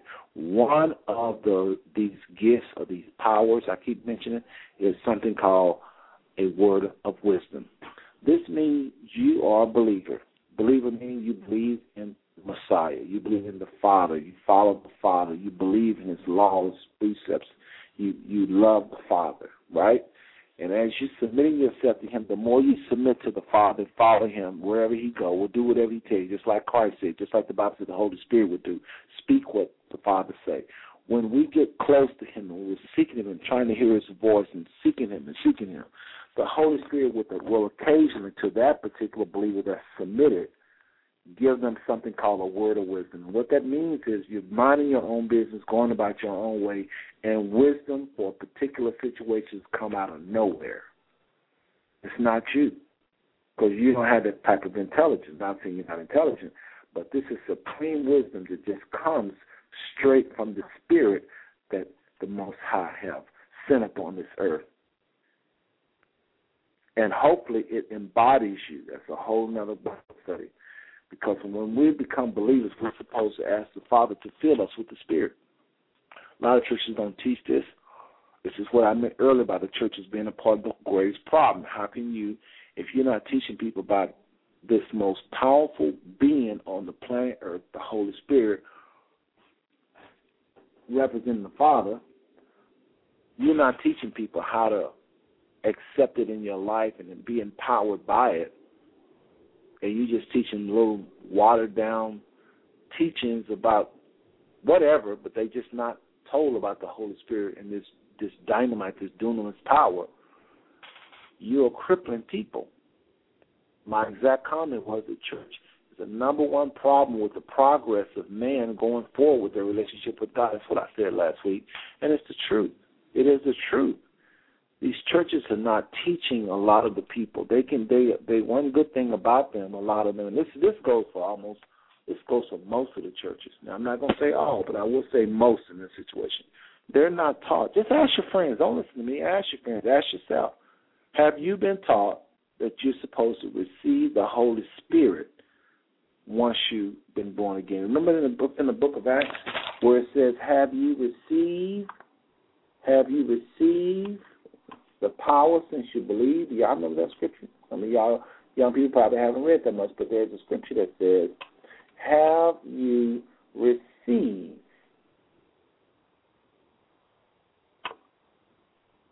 the Holy Ghost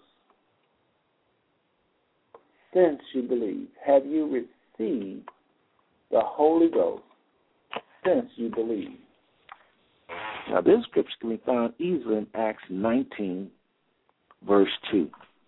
Apostles talking to some new converts say, have you received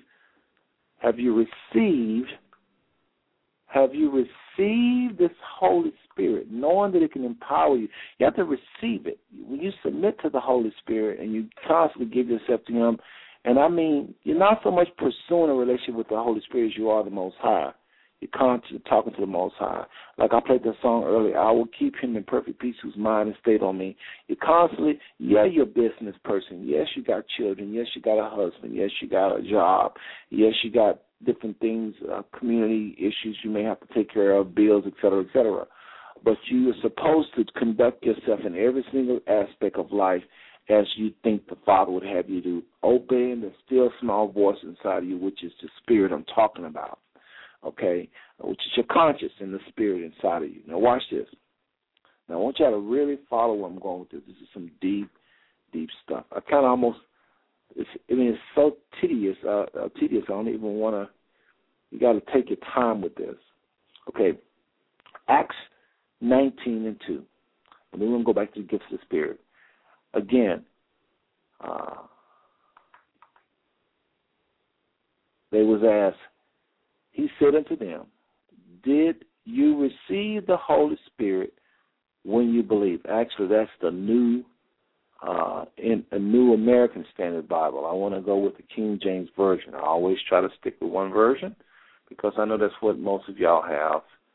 Make it very simple, King James Version Bible.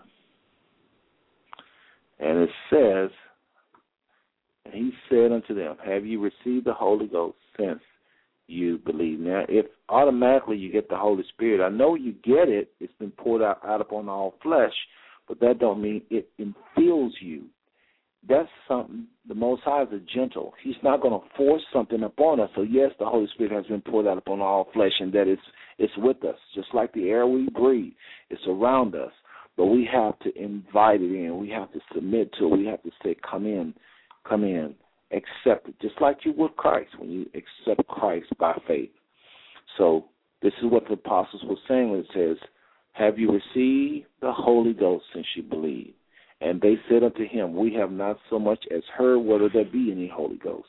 I can go into this. We can just go in this one scripture, but I got to move on. I just wanted to say to y'all there is a such thing as receiving the Holy Spirit.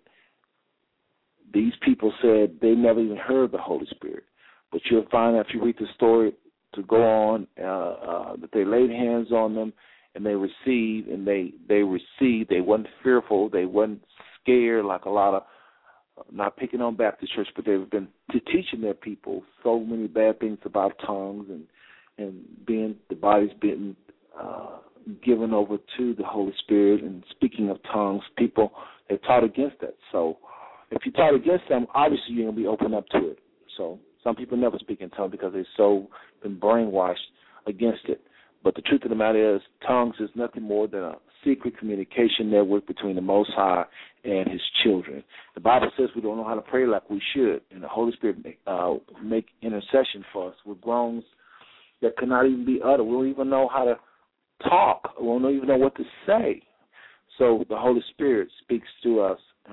Anyway, that's a whole other study. I can't get into that right now. I just say that that is one of the gifts of the Spirit, the speaking in tongues. But right now I want to start with just the word of wisdom. We had mentioned that you're minding your own business. And I'm talking about, folks, we're talking about I want God, but I just can't stop sinning and feeling guilty. We're talking about power right now that the Holy Spirit gives us. I'm talking about energies available for us in the church, energies available, I should say, to the church that we can employ to help us live more consecrated is the word. That means keeping your flesh in check. It's still wicked. It's still wicked. It's still not saved, but you can allow your spirit, man, to rule over your flesh because you're doing things like reading your Bibles daily. You're doing things like hanging out with folks that are speaking the things that the Most High will have us to speak versus somebody that's constantly speaking foolishness over and over and over again.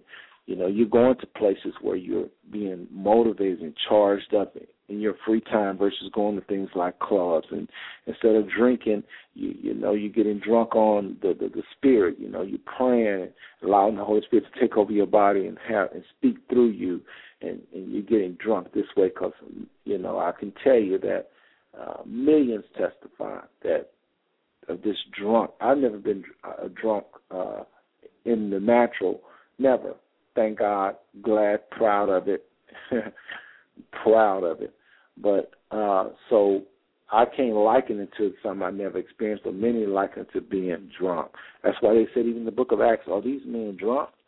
You know, and Peter had to stand up and say, this is not drunk. They're not drunk like you're supposing. They're not drunk like you're supposing. So instead of somewhere getting drunk off of alcohol, people, there is a drunkenness that the Spirit provides to those that seek Him. And you're not just drunk for the sake of being drunk, but you're being charged up in your spirit. You know, you're building up your spirit to keep that body under subjection. So let me move right along. Another gift. These are non-gifts like power gifts that the Spirit impart unto the believer. Are you a believer?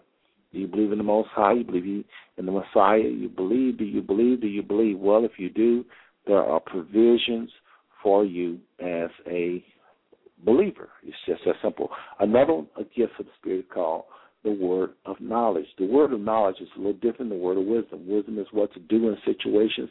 Knowledge is facts, detailed facts, stuff that nobody don't know that you just have insight on. You know, you may get a word of knowledge that something's going on right now at the house, and you have no idea, you have no proof, but you just know within your mind, beyond a shadow of doubt, something is happening at your home right now as you speak. And so a lot of people rush home when they get this, and they find their house was in danger. Or you get a word of knowledge that something is going on, somebody's trying to, you know, maybe underhand you at the job, trying to do some malicious thing, and this knowledge just come to you out of nowhere. It's like free information. I'm telling you, this is the bomb. I've experienced it. It is the bomb to have knowledge that's coming to you from the clear blue about something that you have no clue about. You wasn't thinking about it. Your mind don't even know to think about it, and you get up and move on it, and you save. You save your life, or you save yourself money, or you save you cause some type of harm to stop because the Spirit alarmed you with this word of knowledge. And also, mainly what the Spirit's job is, I want to make this very clear, because we have angels on the planet, and I'm not talking about fallen angels, demons, I'm talking about angels that are not fallen. And we have these beings on our planet that come to steal, kill. I'm sorry, bear with me here. I'm trying to move a little fast. Let me slow down. But you have angels on our planet, and they have come to protect us, and they can speak to you as well. They can say, "Stop, go here, turn there." You know, that's what happened with Peter when he was released out of jail. Angels would say, "Go here, go there, go to this gate." So this is not the Holy Spirit. It's very clear because people oftentimes say the Holy Spirit is the Holy Spirit. Said, "Thank you, Holy Spirit." The Holy Spirit's main job is to reveal who the Father is. The Holy Spirit's main job is to reveal who the Father is. The Holy Spirit's main job is to reveal who the Father is, not to protect us from some car that just came from our right and we don't see it. That's an angel. That's their job. It's very, very clear on this in the scriptures. Holy Spirit is leading and guiding us into all truth. Young people, I want to give y'all something else. Again, we're going to get off into people and doctrines that push you out of the church. But right now, I'm giving you strength, armor, rights, things that you can do to stop sinning and to keep the body under submission. Things I've learned over the years. It doesn't mean I exercise them and I'm perfect and all. No. But I've been in this war, in this battle, in this warfare long enough to know how to strengthen myself. I know how, and I'm just sharing with everybody tonight how. I'm just showing how. I'm sure some of y'all probably know circles around even stronger things you can do for the young people. Well, if you do, call in. And let me keep my eye on the chat room. I've been talking, and didn't think to look at the chat room. But anyway, again, those on the phone lines and chat room, just thank y'all so much for listening and being on time and everything. So anyway, a word of knowledge. We talked about two gifts so far, a word of wisdom, a word of knowledge. Word of knowledge is just a fact. Something that drops in your mind, you have no idea, nobody told you, and you know it like the back of your hand. It's the Spirit of the Most High that just imparts that information to you, okay? Simple and plain. No other way to explain that. It's just a word of knowledge, okay? Now, here's another power gift. This is another power gift. It's called faith. It's called faith. And this gift is utilized even in salvation to get people saved.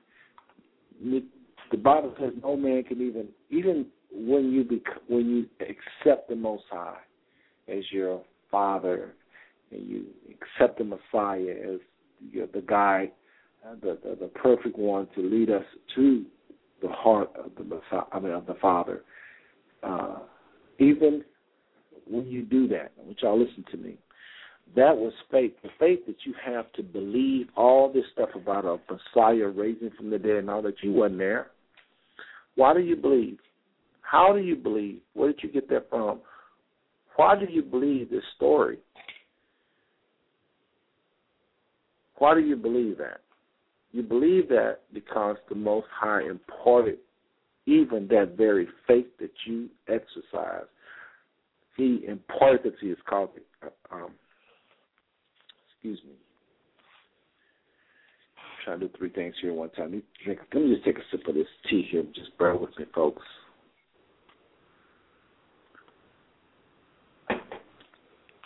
Okay. And I'm hitting this because I'm not done. And I'm telling y'all, young people, if you just give me a chance, we're going to drop some serious science here in a minute. And I got some things to say about people and doctrines that drive you from the church. And I'm going to hit it. And some of y'all are going to be rejoicing because some of y'all ain't stupid. You know some of this stuff ain't right, but you don't feel comfortable checking these people. You don't know how to. You don't want to because you respect them and love them so. And you have the right heart if that is your heart. Okay, because these are God's people in most cases, not all cases. Some of them are straight up wolves in sheep clothing. I'm not going to play with you. But I will say most of the people you're probably seeing, those of you in the chat room, if you want to stay connected, you have to call. Remember, at 11 o'clock straight up, you have to call the call, which is now. You got to call the 760-283-0838, or you're going to get disconnected.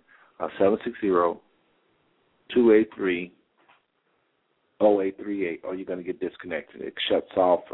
You got to be on the phone lines by then, or else y'all know how that works. But anyway, we are going to talk about that. But I'm just laying a foundation. I want to make sure everybody understands that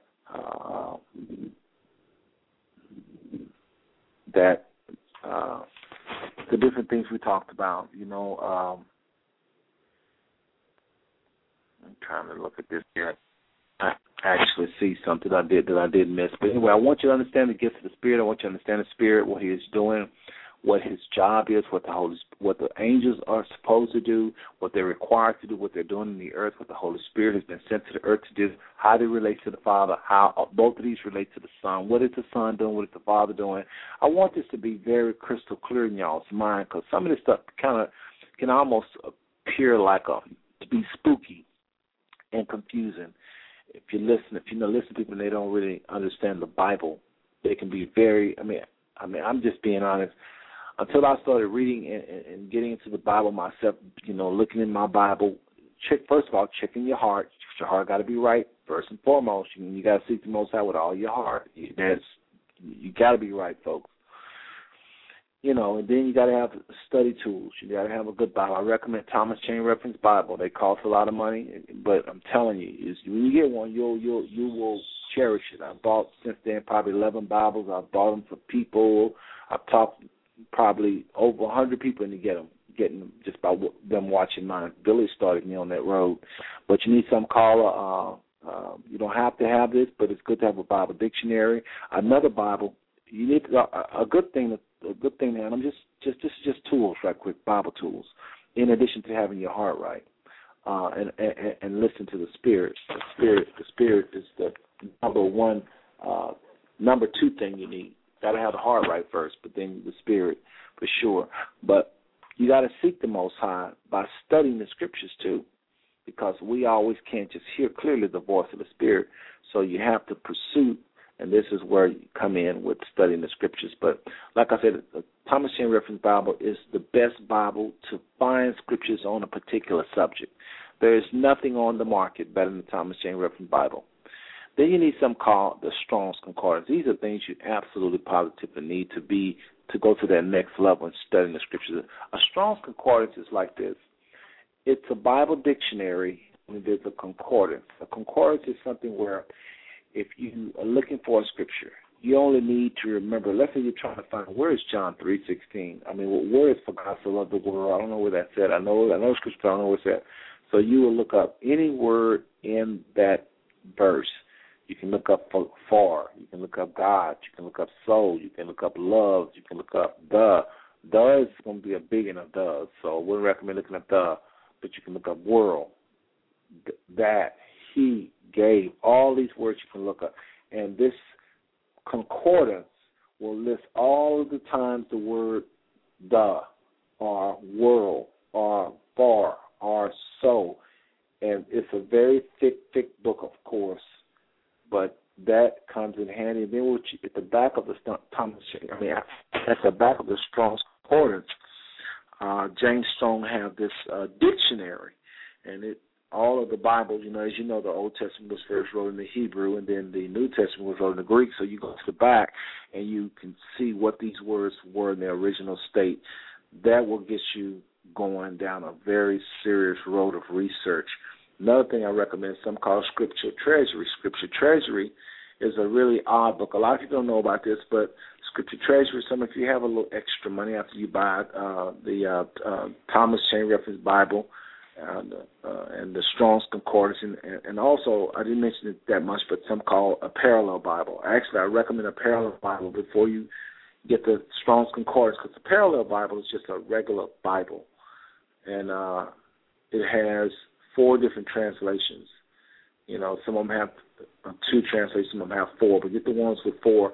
And every time you read a scripture, you just look right beside it, and you'll see another translation saying, look right beside it, you see another translation saying, look beside it. With 4 translations, you should be able to understand what that scripture is saying. Okay? Technically, a translation is a commentary, but it's somebody's interpreting what they feel like the scripture is saying, really. But in most cases, I've found that at least most of the time, not all the time, it helps. Sometimes other translations, these people have other agendas. I won't go into that. But for parallel Bible, the parallel Bible, just go to any Christian bookstore, any bookstore really, and just ask for a Bible that's got more than one translation. Okay, so I would say that's even number 1. I'm going to make that number 1. Then number 2 would be a Strong's Concordance. I can't talk tonight. A Thomas Chain Reference Bible. And what that will do is allow you to look at more than one. Hold up. Bear with me, people. Okay. Number 1, get a parallel Bible. That's going to have 4 translations in it, or sometimes they have 2. Number 2, get a Thomas Chain Reference Bible. This is the best reference linking of scriptures by subject probably around, okay, that you're going to need to get. Number 2. Number 3, a Strong's Concordance. And you might not really use the concordance so much as you're going to use the dictionary in the back. It's the best, okay? All right? And we'll just say that's enough because anything else is for more people that's more deep into that, okay? Some of y'all really want to know that, all right? So, having said that, let's move past. We talked about the clubbing, the drinking, the smoking, the music, where your heart is at. Where your heart at when you're drinking? Where your heart at when you're clubbing? You know, why would you want to smoke knowing that it is defiling your lungs? Why would you want to? That's sin. If you know something is going to defile you, it is a sin. Remember, sin is when you're destroying yourself, your neighbor, or your relationship with the Most High. That's all it is. If it don't destroy one of those, any of those, it's not a sin. The Most High didn't come to tell us what we can't do. He just came for us to walk in a wholesome life. You know, why would you? Sin is really an act against yourself. It's going to hurt you in the long run or the short run. Why would you do anything that's an act of hatred towards yourself? Any sin you can think of, I can pretty much show you how it's going to cause harm quickly, slowly, or in the long run. Every sin is connected with some type of, it's going to either steal from you, kill you, or destroy you. The Bible says these come but for the steal, kill, and destroy. Is the reason I use those 3. The Bible says that these come but to kill, steal, and destroy. But I am come that you may have life and have it more abundantly. This is the Messiah speaking. But these come to steal, kill, and destroy, but I have come that you may have life more abundantly. Now, let me talk about some things in the church real quick that I want everybody on the sound of my voice to please hear what I'm about to say. Do not be afraid of anybody calling himself a man of the Most High. And do not be awed by any of them. None of me, and they shouldn't awe you. What you should be awed by is the power of the Holy Spirit. Even if the Most High is using people to do whatever you call a miracle, you should never be awed by a man of God. You should be awed by the power of the Most High, what he's able to do in men. Because if you're awed by the Most High, then you know it can happen to you. If you're awed by the man, then he can control you.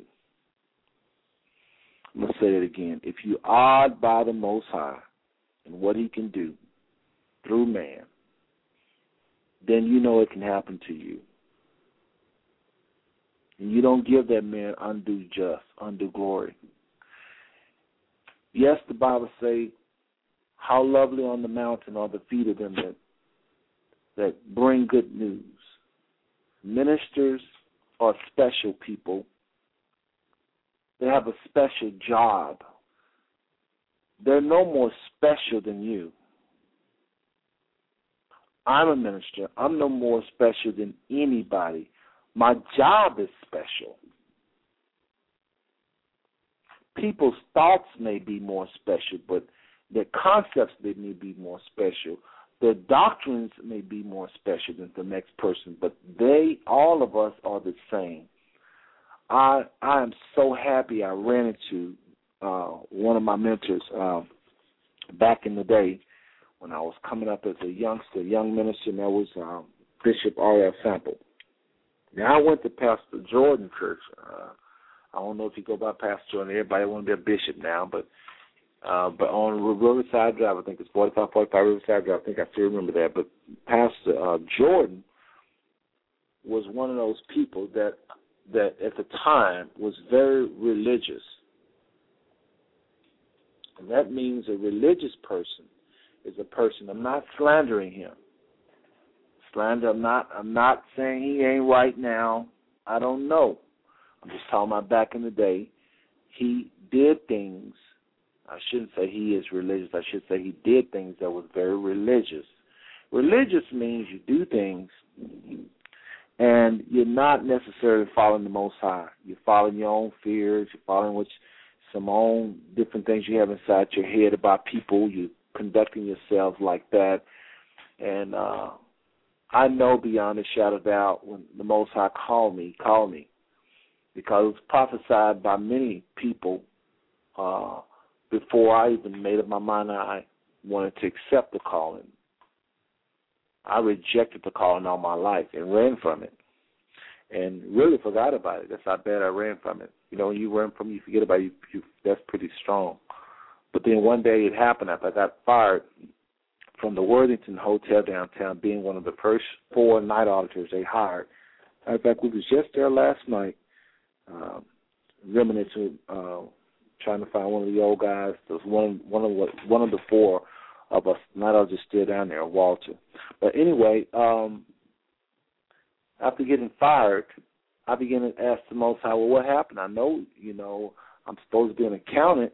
What happened? Because I was down with the accounting thing. Many of y'all know about when I was really into that for a while. But anyway, make the long story short, speeding up real fast.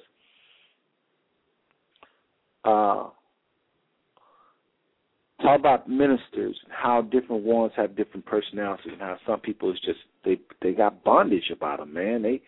Some of these pastors, the way they carry themselves, they just tyrants. They just want everybody to bow down to them. It's a spirit of control. And then Pastor Sample was just accepting and just believed in you more and just did more things to inspire you to make you want to live for the Father more. Not that he is your motor and you need him to, but people can inspire you to live even better than whatever you're doing or worse than whatever you're doing.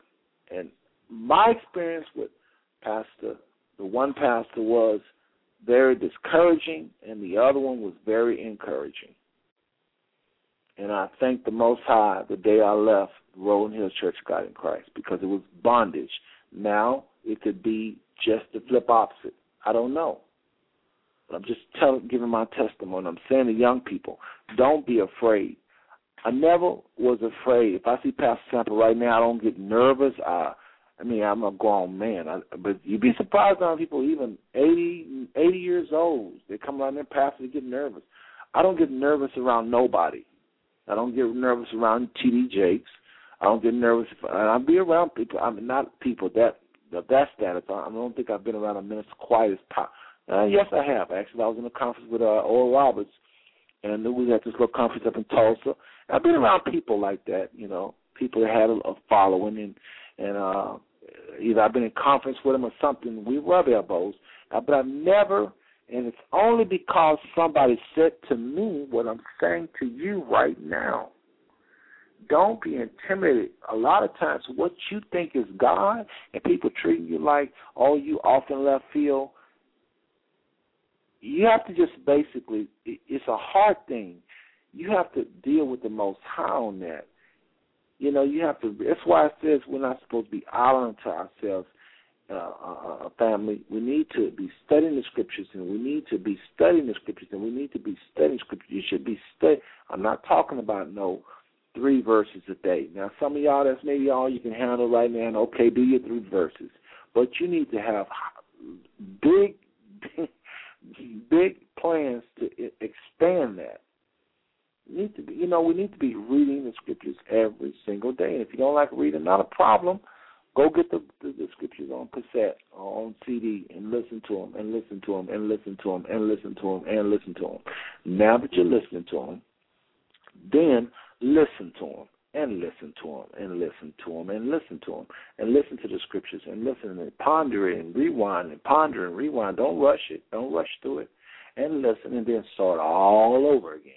And listen and ponder and ask the Most High and seek Him and ask. That's when I say seek, I mean you keep inquiring and praying and pray over what you read. I'm telling you, don't look for no man to be your teacher. Now watch this. I'm going to get in trouble for saying that, and I'm about to back it up. Because I already know where folks going to go with this. So I'm telling y'all right now, somebody going to say, what did he say? You don't need no man to teach you. I want you to listen to me.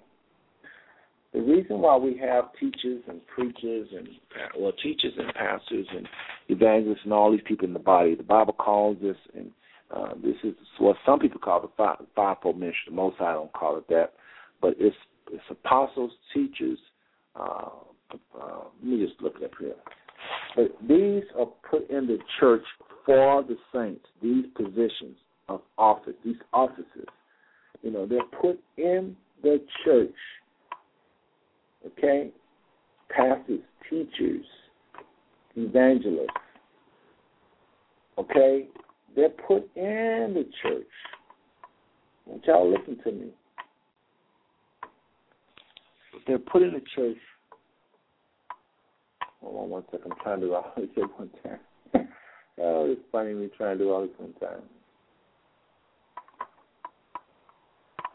All right. Now, it says here, boy, I tell you, the computers are nice, but when they don't work, they don't work. Okay. Now, some of y'all might say, well, what do you mean we don't need anybody to teach us? When I say we don't need anybody to teach us, I mean to be the final word. Nobody in your life should be standing over you, giving you the final word. Nobody. I don't care who they are. Now, if you're a minor, yes, your mom and dad should have the final word. Big time. Ain't no discussion. Mom and dad got the final word. But once you become a follower of the Most High, you begin to believe in the Gospels, what was said about Christ, you believe. You believe he came, lived, and died, and rose, and left, and is returning. You believe in the Gospels, Matthew, Mark, Luke, and John, their account of who Christ is. Yes, you down with it. You believe it. You don't even know why, how, but you believe. That's that gift of faith we was talking about, but let me move on. 4:11. I want everybody to turn their Bible to Ephesians 4:11. Listen to what it says. And he gave some apostles, and some prophets, and some evangelists, and some pastors and teachers. Why? Why did he give these offices again? He gave some apostles and some prophets and evangelists and teachers for the perfecting of the saints. For the perfecting of the saints. You get that? Perfecting of the saints. For the work of the ministry. Watch this. For the edifying or the lifting up or the encouragement of the body of Christ. Till we all come in the unity of the faith. So these offices was put inside of the church, which is in the people. These gifts was put inside mankind and given to the body of Christ. Us people collectively that's part of Christ, or follows upon the earth, believers upon the earth, till we all come in the unity of the faith and of the knowledge of the Son of God, and unto a perfect man, unto the measure of the stature of the fullness of Christ, until we come into little Christ, so to speak, until we become sold out like he was, until we have his perfect form. See, Christ is our example of how to please the Father. We don't worship Christ. We give him glory. He gets glory. Don't get me wrong. He gets glory. He gets honor. He gets praise. But the highest praise goes to the Father. But for sure, all power on earth has been given to the Son. So we're all supposed to be following his example until we be made into a perfect man. A little side road. You ever thought about the person that has the kind of power to give Christ all power in heaven and in earth? What kind of person can give you all power in heaven and in earth? what kind of power do he have? That's the Father. But anyway, these gifts, these gifts, these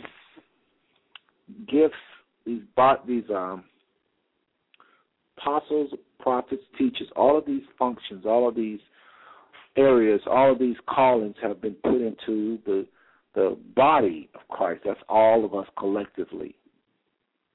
But that don't give none of these people the right to rule over you like a tyrant and tell you can't do this, you can't do that, and to tell you they're going to impart some special gift unto you like these folks do on TV. The only person that's going to be imparting anything is going to be the Holy Spirit. And it imparts unto some of us the gifts that I just mentioned. Some people will be given to be able to be apostles and teachers. And I'm talking about seasoned saints, okay? Now watch this. I just read that, and I'm going to read something else. You're going to almost probably think it's contradicting, but it's not. Now, just like I just read that, there's a scripture that says, you need not that any man should teach you. Now, watch this. 1 John 2:27. 1 John 2:27. We just got through reading, and he gave some apostles, prophets, evangelists, pastors, and teachers for the perfecting of the saints. It's for the saints in the work of the ministry, for the edifying of the body of Christ, till we all come in the unity of the faith and of the knowledge of the Son of God, unto a perfect man, unto the measure of the stature of the fullness of Christ.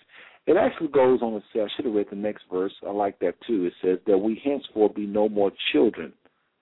That we henceforth be no more children. Once we come into the stature of the fullness of Christ, we're going to get off into all this other stuff we're going to talk about. You know, we're not going to spend a whole lot of time, but we're going to get into a little bit of it, talking about folks in the church that drive people from the church. It's not a whole lot of talk. It's just there's some simple people, so it's going to be some simple statements. We're going to talk about it, though. Just bear with me. Because some of y'all, I feel in my spirit, a lot of people in this family have just been pushed around by folks calling themselves teachers and apostles and bishops, and, you know, and we need to stop this control of people. Yes, we need the knowledge they have, but they need to impart that in a certain spirit. And I stopped people a long time ago from lording over me. I mean, long time ago. And some of them was twice my age. And I stopped them, and they respected me. They backed down. Once they see you know your stuff, they back down. You don't want to disrespect anybody, just like they shouldn't be disrespecting you. But the Most High did not put us into a hole. We're free people. And yes, we're supposed to seek out elders for wisdom, because they've been around and they know some things that that a lot of people, young people, just don't know. But these elders have got to present themselves too in the character of Christ. It just says so we all come in the fullness of Christ and the stature of Christ. Well, anybody that's walking in the knowledge of the Son of God and in a perfect man unto the measure of the stature of the fullness of Christ is not to be acting all condescending and putting people down and putting them on blast and preaching from the pulpit, just putting them on Front Street. All this stuff is tactics to get you to submit, and most of the time, not all of the time, but most of the time, money is the bottom line. They fear not being able to get something in that plate. And they're trying to control you to keep you there. That's why a lot of people don't like you fellowshipping with other churches. I'm telling you, I don't, please. So, remember, those of you on the phone lines, appreciate you listening. If you have any questions or comments, just press 1. In the chat room at this time, it shouldn't be anybody unless y'all chatting among yourselves, because y'all can't hear me on the internet right now because it stopped after the show reached at 11. So anyway, it's 11:24. We're going to hit a few more points, and I want to wrap this up. Okay, watch this, folks. Again, this is 1 John 2:27. You're going to like this. But the anointing which ye have received of him who? Talking about the Messiah, Christ. But the anointing which ye have received of him, actually it's talking about the Holy Spirit, bear with me. But the anointing which ye have received of him abideth in you, and ye need not that any man teach you. But as the same anointing teaches you all things, but as the same anointing teaches you all things, but as the same anointing teaches you all things, and is truth, and is no lie, and even as it has taught you, ye shall abide in him. One more time. But the anointing which ye have received abideth in you, and ye need not that any man teach you, but the same anointing teaches you of all things, and is true, and is no lie, and even as it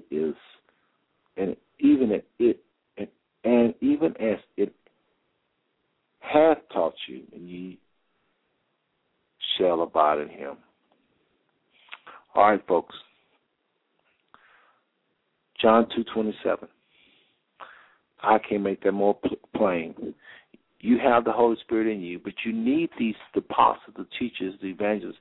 What they do, they put the word out there, and you need the Spirit inside of you to lead and guide you and say, yeah, that's right. No, that's not. So who's your ultimate teacher? The teacher in front of you, the pastor in front of you, the apostle in front of you, or the Spirit inside of you that checks everything you hear, that say yes, no. This is why I say no man, no pastor, no mom, no grandma, no grandpa, nobody standing in the office of any type of person in church should be your final word. Ever. Ever. Never. Never on this planet should any person calling themselves a believer, saint, apostle, preacher, it shouldn't be ever them saying, I'm telling you this, and this is what you got to do, or else we're going to blah, blah, blah, blah, blah, blah, blah. No, they are supposed to come at you and say, brother, I believe the Spirit is saying this to you, this, that, this, and the other. You have a right to choose which way you're going to go, but this is what I feel the Spirit is saying. That's the end of them. And if they have fruit in their life, and if they have family, when I say fruit, I mean fruits of the Spirit. That's a whole other conversation, fruit of the Spirit.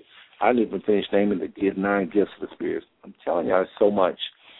But the fruit of the Spirit is characteristics of the Spirit, and it's things like love and patience and kindness and meekness and long-suffering. And, if they don't have these characteristics and their children don't like them and they don't have good marriages and they don't seem to have that joy that passes all understanding, the peace that passes all understanding, if they don't have that, I would take everything they say with a grain of salt, because that means they're not led by the Spirit. And another thing, if you see people, and I'm not picking on obese people, but if obesity means that their flesh is out of control. It just means it. It's a shame that it's something you can see with your eyes, because it's not unfair to those people, because they may have that one area out of control and all the other areas in control, and may actually be a better prophet, preacher, teacher than most people. But it is a flat-out sign staring in your face that I'm out of control where my flesh is concerned. You got to not overlook that. Serious. People that's constantly talking about, sex. You can't overlook that. People that's constantly talking about people, constantly backbiting. You can't overlook that. People that's constantly lying. You can't overlook that. People that don't want to work but want to just live off other people and leech off other people. You can't overlook that. You can't overlook any fleshly, dominant, compulsive type of behavior, because this is all characteristics of somebody that's being led by their flesh or evil spirits. I'm talking about leaders right now. I'm talking about young people, family, y'all that part of these churches, and there's a lot going on. And you see these ministers, they don't have character. They don't have character. You got to be careful. You need to pick a good church with people that don't display these characteristics. You want to pick people that display the characteristics of the Spirit. They're called the fruit of the Spirit. Fruit of the Spirit. You want to go to pastors and preachers and teachers and apostles. You want to follow people that have fruit. I'm not talking about no money. I'm not talking about no big churches. People hide behind that. Money is political. You don't know how people got money. When I say the fruit of the Spirit, I'm talking about people that have something that you can't buy. You either got it or you don't. You can't buy the fruit of the Spirit. You can't buy being humble, being patient, being. Let me just give y'all the correct. Everybody, please turn it in your Bibles. I know we're doing a lot of turning. Galatians 5:22. Galatians 5:22. Now, Galatians 5:22 is going to share some characteristics that a lot of people don't have. I'm talking about a lot of people. Galatians 5 is going to share some things that people would pay money to get. Rich people would try to buy it if they could. But this only comes to those that are committed, sold out, and almost possessed. Possessed sounds so negative, but somebody that has given their will over to the Spirit, and the Spirit is in complete control of them, they're going to display these characteristics. It's not easy you're not going to see a lot of people. It is actually easy to do. You just submit to the Father and follow the precepts and concept and seek the Father's heart. Be one of those that's after His heart. Galatians 5:22 and 5:22-23 says it like this: but the fruit of the Spirit is love. Think about these characteristics. How many of you know got all these? This is what you want in a pastor and a leader and anybody, including me, sharing the scripture with you right now. You want people that have this, and if you see they don't have it, listen to what they say, but, they shouldn't be your leader. It's a difference between somebody sharing the Bible with you on a bus stop and somebody that's actually leading you. You go to them all the time for your insight and knowledge. You need to make sure whoever they are, and I'm talking about even me, put me in this category. Listen to the things I say. See how I talk to people. If I'm talking like condescending to you, don't even listen to me. I'm in the same boat with all these other folk I'm talking about. Don't even listen to me if I get condescending, putting people down, thinking I'm holier than thou, okay? I'm serious. Galatians 5:22. But the fruit of the Spirit is love, joy, peace. That's knocked out for half the people I know right there. Love, joy, peace, long-suffering, which means the ability to just take some things without cracking. Got a little toughness to you. You don't just break with every little thing that go wrong. That's a characteristic of Christ, to be able to suffer. All of the saints had it. You just can't be. Moses was tough. These people can take some stuff. Gentleness, goodness, just goodness. Why try to be evil? Just goodness. They always pursuing something that's good. Faith. They believe it. They don't doubt. They trust the Most High. They trust faith. Meekness, temperance. Against such there is no law, meaning there is no law against any of these. You should always remember that. If you don't remember nothing else I say, these are the characteristics of your leaders, should be your pastor. You should be in churches with characteristics of that. If your pastor's putting you down, constantly telling you, preaching like they got some special thing, they don't have nothing special. You hear people talking about, I hate to see people that do this. God has given me something, and I'm gonna impart this anointing to you. I'm gonna impart this into you. I'm gonna impart that to you. I hate to hear Creflo them say it. I hate to hear Kenneth Copeland them say that, because that is so wrong. You can't find nowhere in Scriptures. In the Old Testament, Elijah didn't impart stuff, but that's because that was a different dispensation than the dispensation since Christ. The Holy Spirit has been poured out upon all of us. We don't need nobody to impart nothing to us, especially when all you got is just material things to show how powerful you are. And nobody dead getting up in your services. They ain't showing no Acts 2 type of church. Really take them with a barrel of salt. And I think you just got rid of 90% of the churches you know.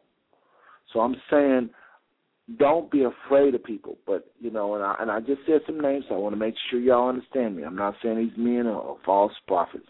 That would be called slander. I'm saying I believe they're men of God, but they get off. It's like I got off when I said the church. It ain't the church. The church is not all people in the church is tripping, but some people that's a part of the real church is tripping. And when they trip, I do think that's a more wicked evil than all others. Remember, the scripture says judgment will begin at the household of faith. Y'all know that? Y'all familiar with that scripture? The Bible said that judgment will begin at the household. Let's just look it up. I don't want y'all to think I'm making up stuff. The Bible says the judgment will begin. 1 Peter 4:17. Let's see here. 1 Peter 4:17. Those who have your Bibles, it says it like this. And this is the King James Version Bible. It says, "For the time has come that judgment must begin at the house of God." That's the main part of the scripture I wanted you to see. It goes on to say, "And if it first began at us, what shall the end of them be that obey not the gospel of God?" But judgment is going to begin with the church. Why? Why would the Most High is going to start with the most accountable? Whom much is given, much is required. This is why I say the church is the biggest problem on the planet. That part of the church that's disobedient, that part of the church that's teaching the lies, deception, promoting ignorance, hiding stuff from their flock. This is why I say they are most wicked than any place on the planet, because they have the most power to change. They have the most resources to change. They have the most High himself on their side. They're in a league of their own. Nothing can touch the church. Having the answer, nothing can touch him. And being the problem, nothing can touch him. Who the Most High going to say, "I'm mad at you too"? No, he's going to start at the church. That's why I sleep good at night when I have conversations like this, because I know I'm telling the truth on this. So, folks, I just want to say that I love everybody. I don't have no hatred in my heart towards nobody. And this ain't no family thing. This is a universal Bible study talking about just ministers, preachers, layman people in the church, folks trying to act like God is on them, parking lot prophets, everybody that's saying God said, all these people I'm talking about tonight, all of them. Be careful, family. I got to wrap this show up. Be careful, family. Be very careful. Don't let people run you away from the house. I will never, unless I lose my mind, let, again, somebody run me out of the household of God. Never. My mother was probably the first person that I felt did. I'm going to be honest with you. My mother, I have high respects for her, higher than anybody probably. Anybody on the planet, But I remember when I first got saved, and it was the trouble. It was hard, and she was just, I'd be trying to read my Bible, and this woman would be talking about clean up, and I'm like, what is wrong with this woman? And I was thinking, I'm just going to leave this whole thing alone. Forget the whole Bible thing. And I had to ask myself, why would you want to forget it? What, was you doing it for her? She don't have no franchise on God. She don't own God. If you run away from God, you're going to suffer. And I said, I'll change that quick. Folks, listen. Most High love you. He have went above and beyond to show mankind his love. And I don't mean just with Christ. Everybody talk about Christ. Yes, Christ was the ultimate. That was the ultimate sacrifice to give up your son. My. I'm not trying to top it. I'm just saying there's been other things in Old Testament where the Most High was showing mankind, I'm not just trying to wipe you off the planet Earth, I'm trying to work with you. He did it several times with the prophets and Moses, and he's not trying to just beat on us like people think. He's not taking us, our loved ones, away from us. It's another thing I hate. He took my mama. He took my daddy. No, your mama, your daddy. And this is a hard truth. Probably shouldn't say it, but it's the truth. I didn't make it. It's just truth. But you got to look at how people are leaving this earth. Most High gave us laws that we're not supposed to break with regards to how do we treat our bodies, and these he uses these doctors. They not half of them don't even believe, but he uses them. We've been given information on how to do things, and we've been given laws, scriptural laws. Bible says, "My people perish for a lack of knowledge." You will perish for not knowing. Ignorance is bliss. Oh, really? You will perish for not knowing stuff. This is why I say get in good churches, follow people that really have the fruit of the Spirit. I'm not talking about the gifts of the Spirit. I'm talking about the fruit of the Spirit, the characteristics of the Spirit when it's dominating in a person's life. Most people don't have the fruit of the Spirit because the Spirit don't have that kind of control in their life. They go in and out, in and out, in and out. They don't have a constant character of the fruit of the Spirit. Now, the gifts of the Spirit, let me just mention those real quick because we've got to go in. I just kind of got sidetracked. But I just want to mention these real quick, and then so I can move on, and I'm going to close this show. Give me another 3 minutes, we're going to close this show out. In about 4 minutes, we'll close this show out.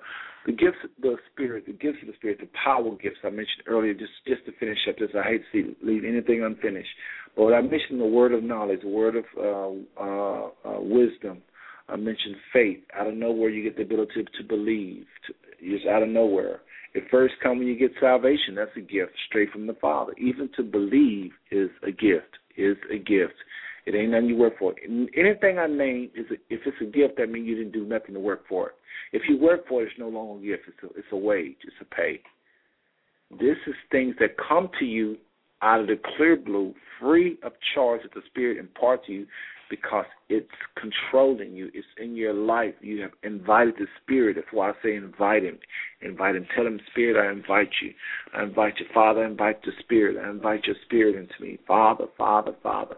Pray to the Father in Jesus' name. Don't pray to Jesus in the Father's name. Pray like Jesus said. Pray to the Father in my name. Say, Father, in Jesus' name, I receive the Spirit. Receive it. Constantly receive any and everything you see in the Scriptures where the Bible says we need to be receiving it, okay? 9 gifts of the Spirit. Faith is one. Gifts of healing is another one. It's just out of the clear blue. You get this thing to come over you and you're able to get people healed. You just touch them and they're healed. It's a gift. It's a gift. It's a gift. I don't even think it's about praying and because if you do anything to make it happen, that's not a gift. If you have to, I believe you can pray and people get healed. The Bible says, prayer of faith shall heal the sick and the Lord shall raise them up. But I don't think that's quite the same as the gifts. These are gifts I'm talking about. These are gifts of the Spirit, which means you do nothing for them to happen. The prayer of faith is you activating a promise that the Father has provided for you. He said, if you pray in faith believing, you shall receive. He said, the prayer of faith shall save the sick, and the Lord shall raise them up. And if they commit any sins, they will be forgiven. That's another whole Bible study. But I'm just saying that's activating, that's taking the Lord, what they call taking the Father at His promise. He promised if you do this, I'll do that. If you do this. But now these gifts is different. This is some just have come over you and you're just able to heal people. Working of miracles. Something come over you and you perform a miracle.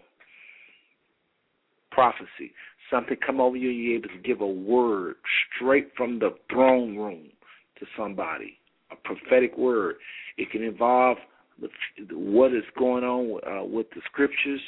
It can involve the Scriptures looking into the future with regards to the Scripture. It's a message. It's a word from the Most High, prophecy. It's just straight from the Father. It can be about today or it can be about the future. Most people think prophecy, prophetic, it's always future, but it's just really, it's like ministering, really. Discerning of spirits. That's one I've been used in several times. I don't know why, but I have been, I can explain it because I've been used, but it's another thing. If you want to hear this in details, I'm telling you, I'll go in details on this. Go to the show on this clip on April the 15th, and you will see, I think it was not April the 15th of 2012, but April 15th of 2011. It's my most popular show. I go into what actually happened, various cases where I discern spirits. I'll do my own thing, and I just knew beyond a shadow that this particular person or that particular person was being used at that moment by a spirit that was inside of them. I just knew it, and sometimes those spirits manifested, and that's what will scare the what out of you. Honest. It's why I warn everybody before I even give that show. And but anyway, the discerning of spirit is a gift. Minding your own business, Most High, you just know within your knower, no doubt in your mind that you're looking into the eyes of an evil spirit using somebody's body, and it's so real. You would argue with a billion people, and that's really what I almost did. Not a billion, but everybody thought I was crazy until the spirit manifested. This girl started acting like I just won't go into it. Check out the show, April 15, 2011. You'll hear it with your own ears. For what police department got involved, et cetera, et cetera. There was a lot going on. This stuff, the Believers Convention, they even opened back up the conventions to the force. Anyway, last but not least, we talked about tongues.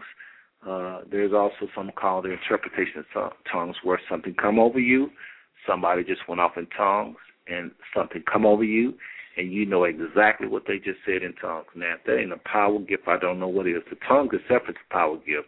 But then for you to something come over you and you're able to interpret what was just said in the spirit, powerful, powerful, powerful stuff. This is all for the believer. This is all for you young people. So y'all around here talking about these clubs and drinking and smoking and sexing and all this. This something that ain't nothing. That's low life living.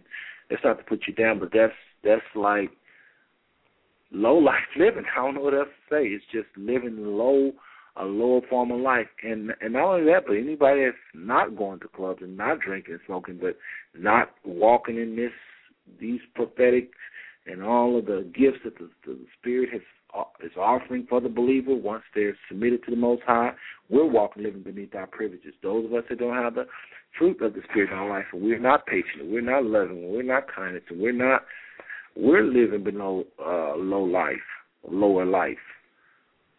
As I read last time, the Most High made us to be imitators of Him. He is God. We are supposed to be tiny gods, not to be worshipped. I'm not even going to know where to put us in the same league. He is an ocean. We are a drop. But we are both water. And God is like water. Just to be a God is almost like the parallel of being water. He is an ocean. We may not be but a drop, but we are 100% water.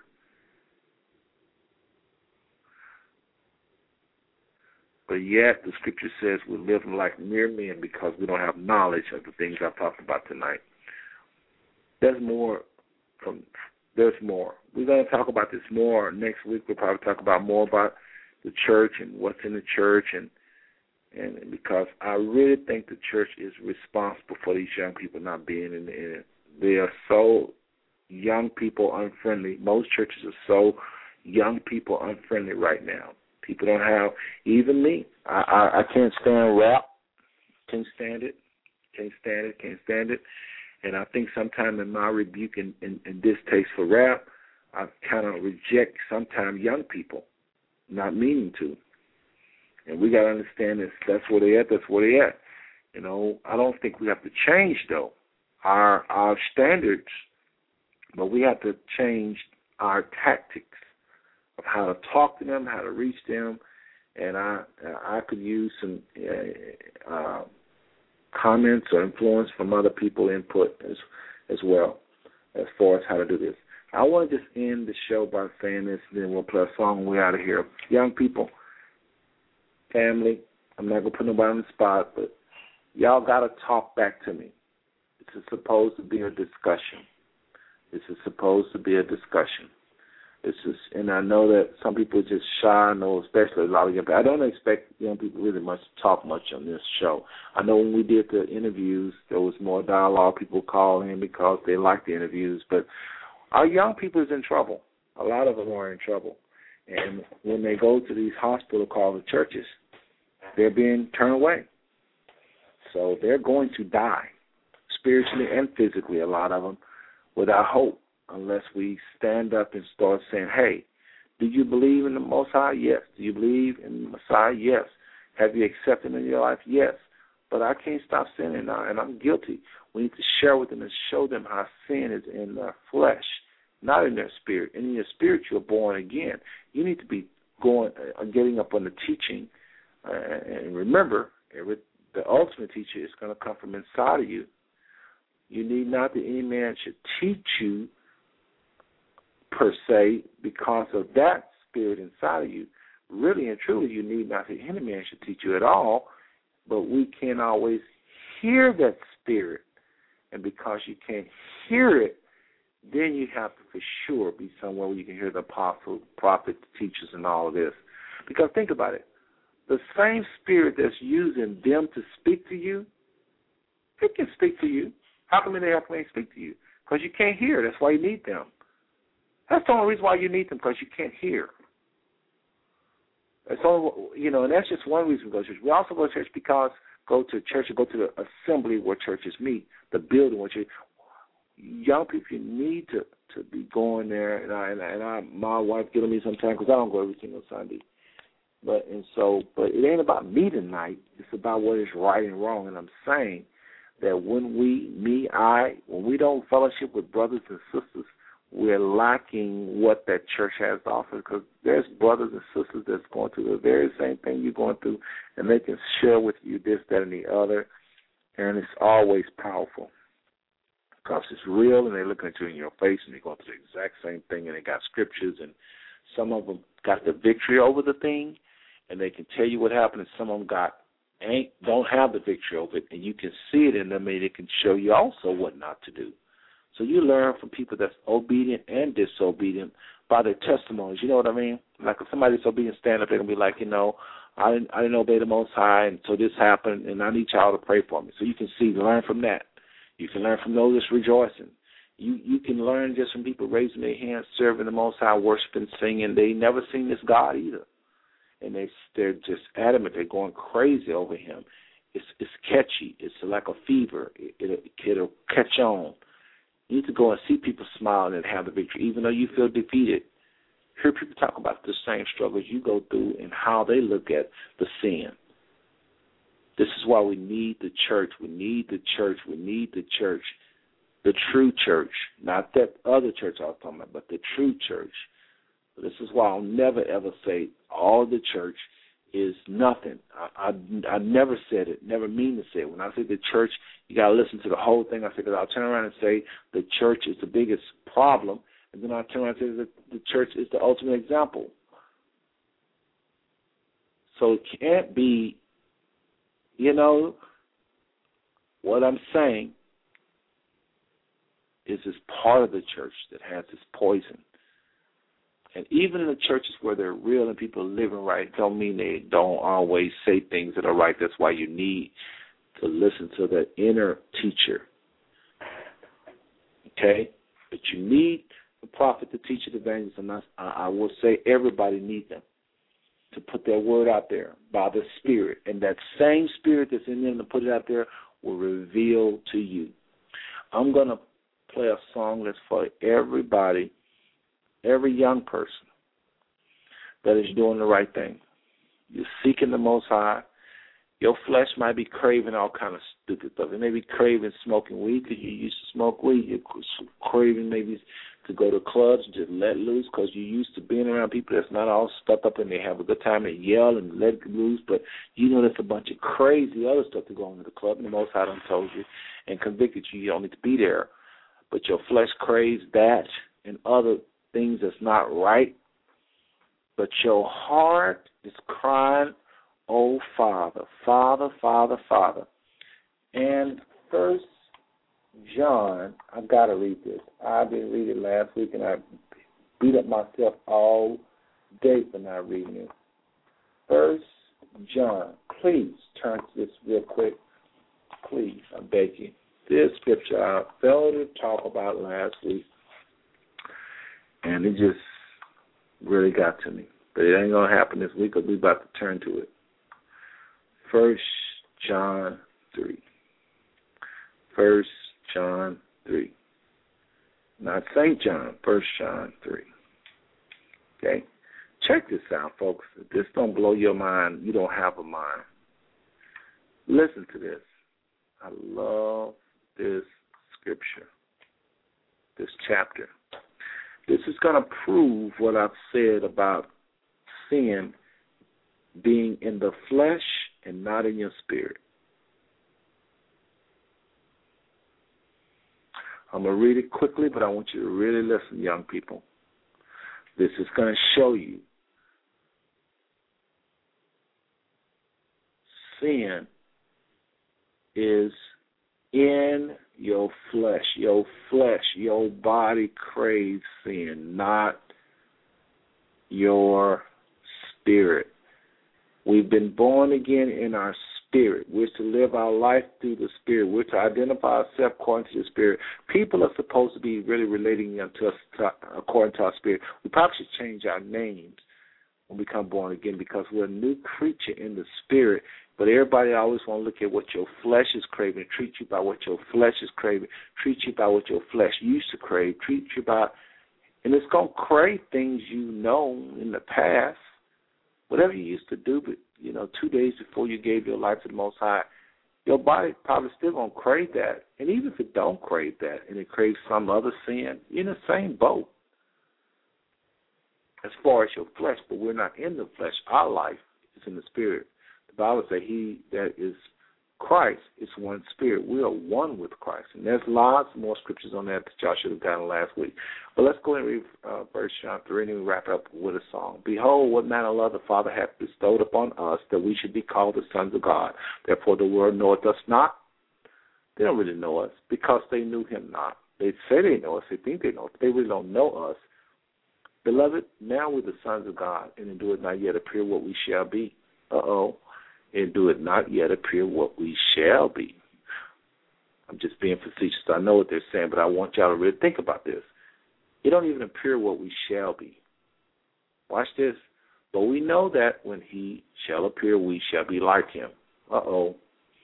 See, we must not be like him now. He already said that he that is joined to Christ is one spirit, and we're placed inside him. In the Bible, one part of the scripture says, when Christ, who is our life, shall appear, we shall appear with him. That's, I think that's also in Galatians. This says, we shall be like him, for we shall see him as he is.